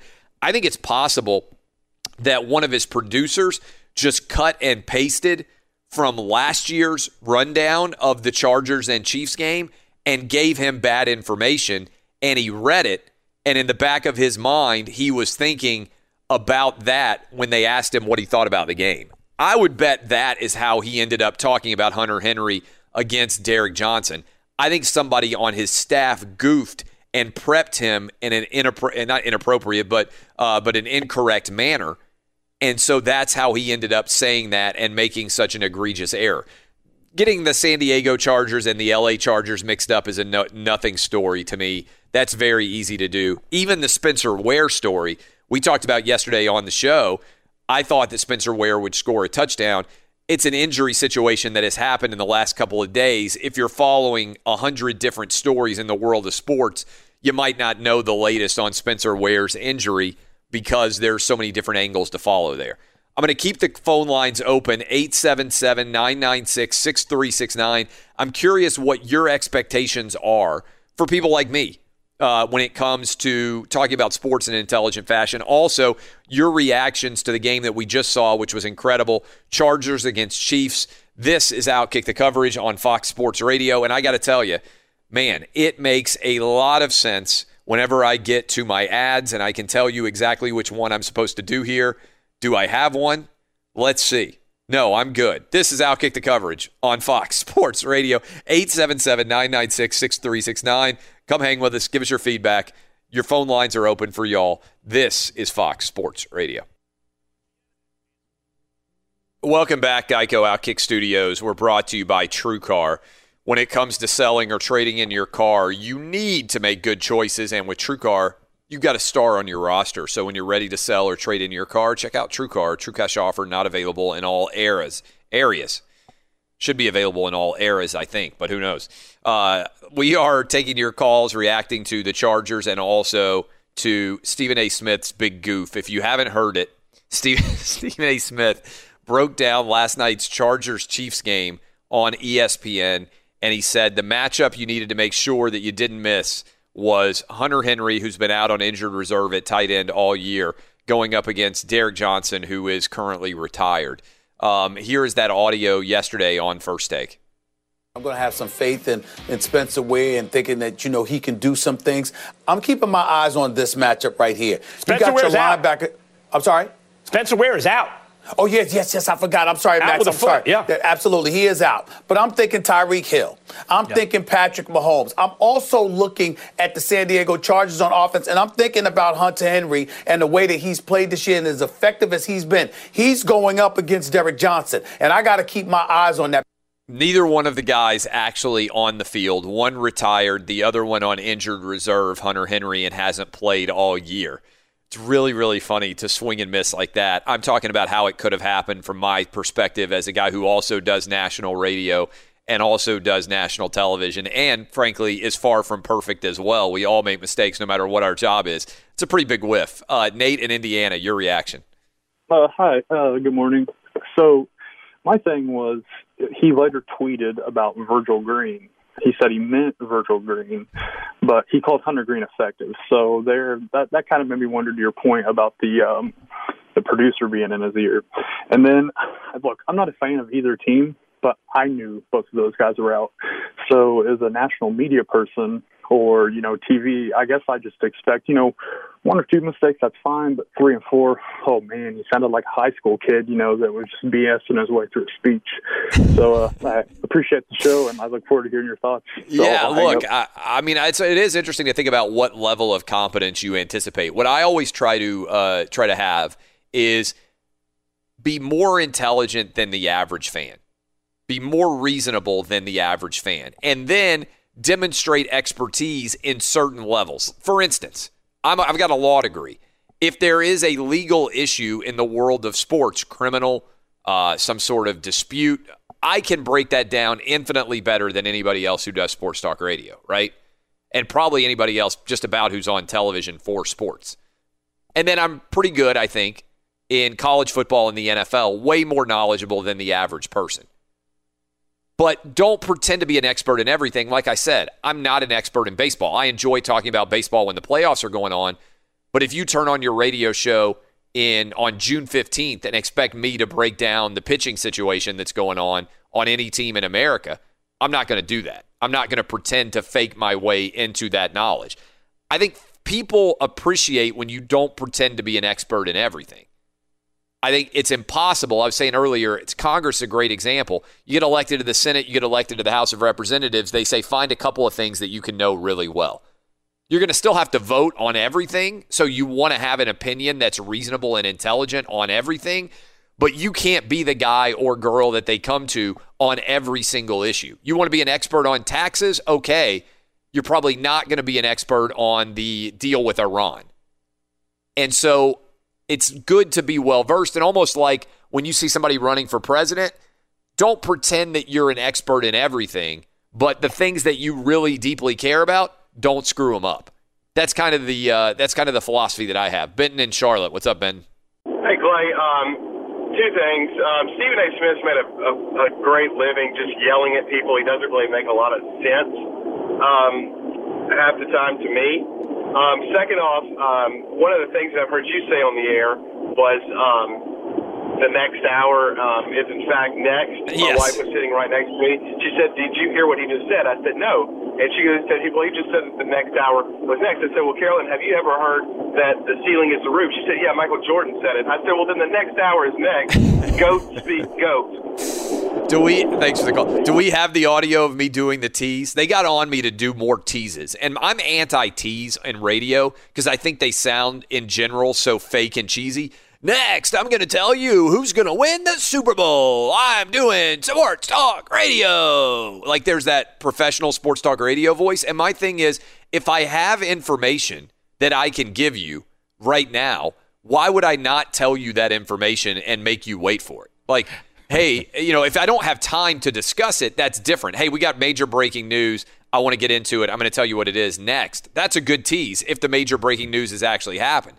Me being like, hey, I'm going to tell you, something that I already know and make you wait for it. It doesn't seem authentic to me with the listenership. My goal is to have every segment be as good as it can be, and so that you want to listen because you enjoy hanging out with the show. You have me? Here's me doing my most impressive tease in radio history.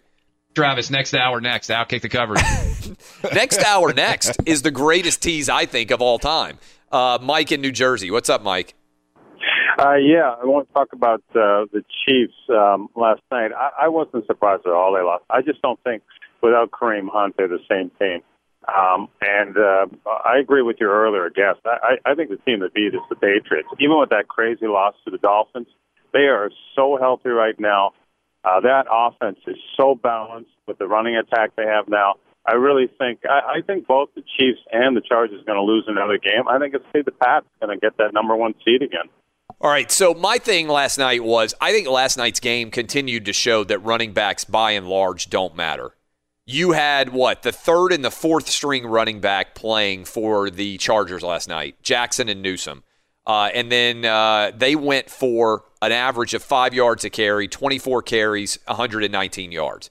On the other side of the equation, we know that Kareem Hunt is out, and the Chiefs had a brand-new rush attack. Now, they only went for 17 carries for 60 yards. Maybe you're right that they will be missed, but they were so good in the passing game that I think in general they only got 17 carries. And so, look, I can see that argument. I just think that in general, Patrick Mahomes is so good, it's hard to be a bad running back if you've got Patrick Mahomes as your quarterback. He creates a lot of space. Brock in Indianapolis, what's up? Hey, Clay. I just wanted to say I think Stephen A. needs to stick to talking about Tim Tebow and LeBron James. You'll have a lot of success. Love the educated conversation you bring to sports. That's all I've got to say. Appreciate it. Charlie in Dayton. What's up, Charlie? Hey, I'm going to go ahead and give Stephen A. pass, man. He's been calling for Marvin Lewis to be fired for 10 years, so I'll love that guy forever. But I think that you're right as far as, what guys like you and Stephen A., what your job is versus what, a local guy's, because that's what I listen to you specifically for. You drop bombs every morning, and I love it. And you also, it's almost like you'll pick at me, when you were on the whole Urban Meyer thing way back at the beginning of the year.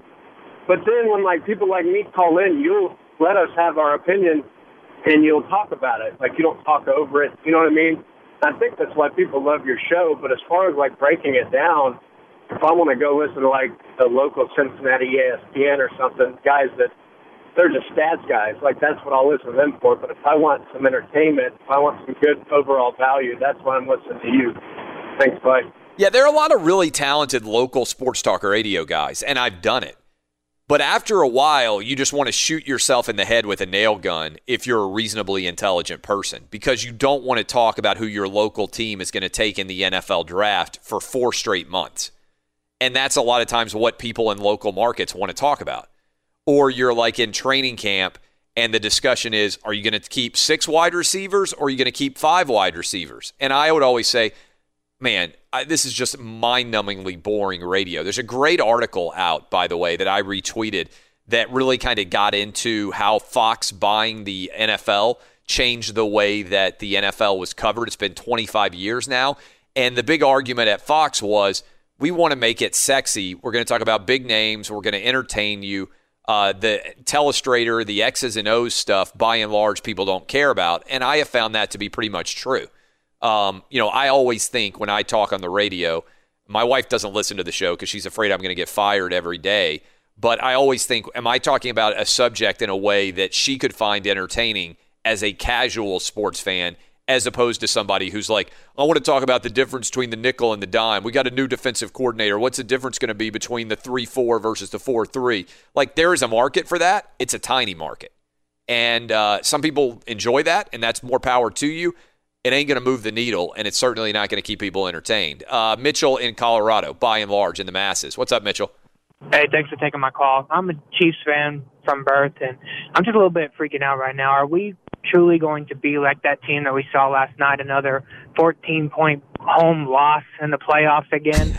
Or is this going to be – because I just need to know, are we going to have any hope this year, or should we look for next year to hopefully rebuild our defense? Thanks. Yeah, I think the question is what happens on the road against the Seahawks. Because if I'm a Chiefs fan, one of the most unbelievable stats in the NFL right now is that you guys have not won a home playoff game since 1993. Joe Montana was the quarterback the last time the Kansas City Chiefs won a home playoff game. And you think about what an incredible home field advantage Kansas City has to have failed time after time to win a playoff game at home since dating back to 1993. Having said that, there's a huge difference between being the 1 seed and the 5 seed. And so I think it's likely to come down to how you do against the Seahawks on Sunday in about 9 days. If you win that game, I think you're going to be the number 1 overall seed. And I think you'll be incredibly nervous and apprehensive as kickoff gets closer. But what more can you do? You'll have had the best possible regular season you could. If you lose to the Seahawks, there's a good chance the Chargers go out, beat the Ravens, and beat the Broncos, and finish 13-3. And then they're the 1 seed and you're the 5, which is why I've been arguing, you know what? In the grand scheme of things, I think, honestly, we shouldn't see the NFL playoffs with the wild card automatically being in the 5 and 6 spot. I think we should take the top 4 teams, regardless of what division they're in. Kevin down in Jacksonville. What's up, Kevin? Hey, Clay, I wanted to tell you what I expected from your show, which is honesty. The second I believe that you don't believe what you're saying, I'm out. And that's exactly why guys like Stephen A. Smith didn't succeed in radio. Because, they get on these point-counterpoint shows with Skip Bayless, and they have to argue ridiculous opinions that they don't really believe. Yeah. And secondly, I expect you to keep booking the best quality guests in radio. I mean, Jason Whitlock, don't ever let us go a week without that guy. Yeah, well, I actually texted with Whitlock yesterday. He said he's been so focused on his new show he couldn't come on this morning, but he's going to come on next week. So we should be good there. I want to get a couple more of your calls in before we go to the update with Eddie Garcia. Who's up next, Dub? I'm having trouble following all these. Well, Jordan in Ohio. What's up, Jordan? We got Jordan. Yeah, I'm calling in. I'm kind of giving Stephen A. pass on this. I give you guys all a pass on making mistakes like this. You guys are essentially out there selling your personalities. And like you said, you got so much to keep up with. And Stephen A. is very passionate about his job. And I think, I give him credit for committing to the idea and what he was saying. And then as far as what I expect from you guys, I just, whatever you're talking about, I expect you to be knowledgeable. If you're not knowledgeable about it, don't talk about it. Yeah, and maybe don't talk about guys who were on injured reserve and who have retired as being the key to the game. I give Stephen A. credit. I mean, look, he's an entertainer. And on some level, that's what I'm in the business of too, right? We're in the business of entertainment. I was talking earlier with Jeff Schwartz, if you were listening to the show, and I had this conversation with Todd Furman about our new television show, Lock It In, which is on 4:30 Eastern, 3:30 Central, 2:30 Mountain, 1:30 Pacific. Set your DVRs or watch us live. We give you a lot of gambling picks going into the weekend. We'll certainly be doing it today.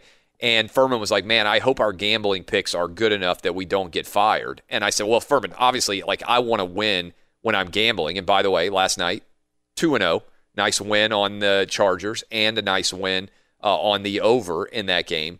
But I said, what's going to determine whether or not our show continues is whether we're entertaining or not. If people are entertained by us, then the gambling picks will be secondary and it won't really matter that much. Entertainment matters more than anything else in the world of television, in the world of radio, I think in the world of media today. Now, you can be entertaining by being smart. You can be entertaining by being funny. You can be entertaining by being original. And you can be entertaining by being authentic, which is why my advice to everybody wants to know, like, what's the secret sauce that makes somebody successful? I say that I try to do SOFA. And that's what I learned when I was writing online. I use it as an acronym, SOFA, because it means every day I try to be smart, original, funny, and authentic. And sometimes I'm able to do it. Other times I'm not as good, right? But that's my goal every single day. If you can manage that, then I think you'll always be employed in the business of what I do. And Stephen A. Smith does, right? I mean, he's really good at those four things. I think getting things wrong like that probably benefits his show more than it hurts it. Eddie Garcia, what you got for me? Well, let's start off with last night's Thursday night NFL game in Kansas City. Great finish between the Chargers and the Chiefs. LA rallied down 2 touchdowns in the fourth quarter. They scored with 4 seconds to go, within 1 point, but they decide not to tie it up and go to overtime. They go for the 2-point conversion, and they get it. Mike Williams catching the 2-point conversion. The wide receiver also had 2 receiving touchdowns and the rushing touchdown in the 29-28 win for the Chargers over the Chiefs. Chargers, they clinch a playoff spot, and both teams are now 11-3 on the season. Chargers wide receiver Mike Williams is our diamond in the rough, brought to you by Hellsberg Diamonds. The holidays are closed, but there's still time for last-minute one-stop shopping. Get gifts that give gifts at Hellsberg Diamonds. Spend $1,199 and get a free Nintendo Switch system. Games sold separately. In the NBA, Rockets beat the Lakers 126-111. James Harden, 50 points, 10 rebounds, 11 assists. Now back to Clay Travis in the Geico Outkick the Coverage studios. Final segment of the show up next. We'll break down the playoff picture as we roll into the weekend now that the Chargers and the Chiefs game has officially happened. Who is going to make the playoffs and who has the most at stake? We'll discuss next on Fox Sports Radio. Fox Sports Radio has the best sports talk lineup in the nation. Catch all of our shows at foxsportsradio.com. And within the iHeartRadio app, search FSR to listen live. Welcome back, Geico Outkick Studios. We're brought to you by Discover Card. We treat you like you treat you, and it's never a good look when you untuck a long, bulky dress shirt. That's why Untuck It makes shirts specifically designed to be worn untucked. Go to untuckit.com to see the new fall arrivals. Untuckit.com, your solution to perfecting casual. Use promo code CLAY for 20% savings. We obviously had a big game going on last night between the Chargers and the Chiefs, which will be very impactful in terms of what might end up happening in the AFC playoff picture. Incredible win for Phillip Rivers and the Chargers.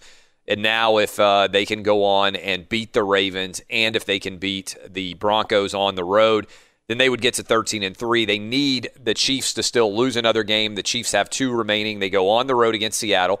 Very losable game next week. And they then close out against the Raiders at home, which seems like they're in pretty good shape there. But if you are looking at the AFC playoff picture and you're wondering what games do you most need to pay attention to as we come into the weekend, there are a couple that really matter in the grand scheme of things. What happens in the Dallas Cowboy and the Indianapolis Colts game, massive, right? The Colts basically have to win out to make the playoffs. The Cowboys can win the NFC East with one more victory. That game is massive to pay attention to if you are paying attention to the overall playoff picture. The Patriots on the road against the Steelers, massive game. The Steelers have lost 3 games in a row. They are the underdog at home against the Patriots. If they lose, you have to start asking yourself the question, could the Steelers completely miss the playoffs, and could the Ravens sweep in and win that division? The Ravens are hosting the Bucs. They are big favorites there. In another game that was worth paying attention to, the Giants, believe it or not, still have a very faint playoff pulse. The Titans have to win out in order to advance to the playoffs. Titans close with the Washington Redskins, which should be a win, and then they get the Indianapolis Colts in Nashville. So this is their most difficult remaining game. They are a couple of point underdog there. That one is worth paying substantial attention to. And if you're out there and you're thinking, oh, Aaron Rodgers and the Packers, they're eliminated. They're not technically eliminated yet. They go on the road against the Bears. The Bears can basically lock up the division, and they can put a final bullet in the Packers' playoff hopes. So we'll see what happens there.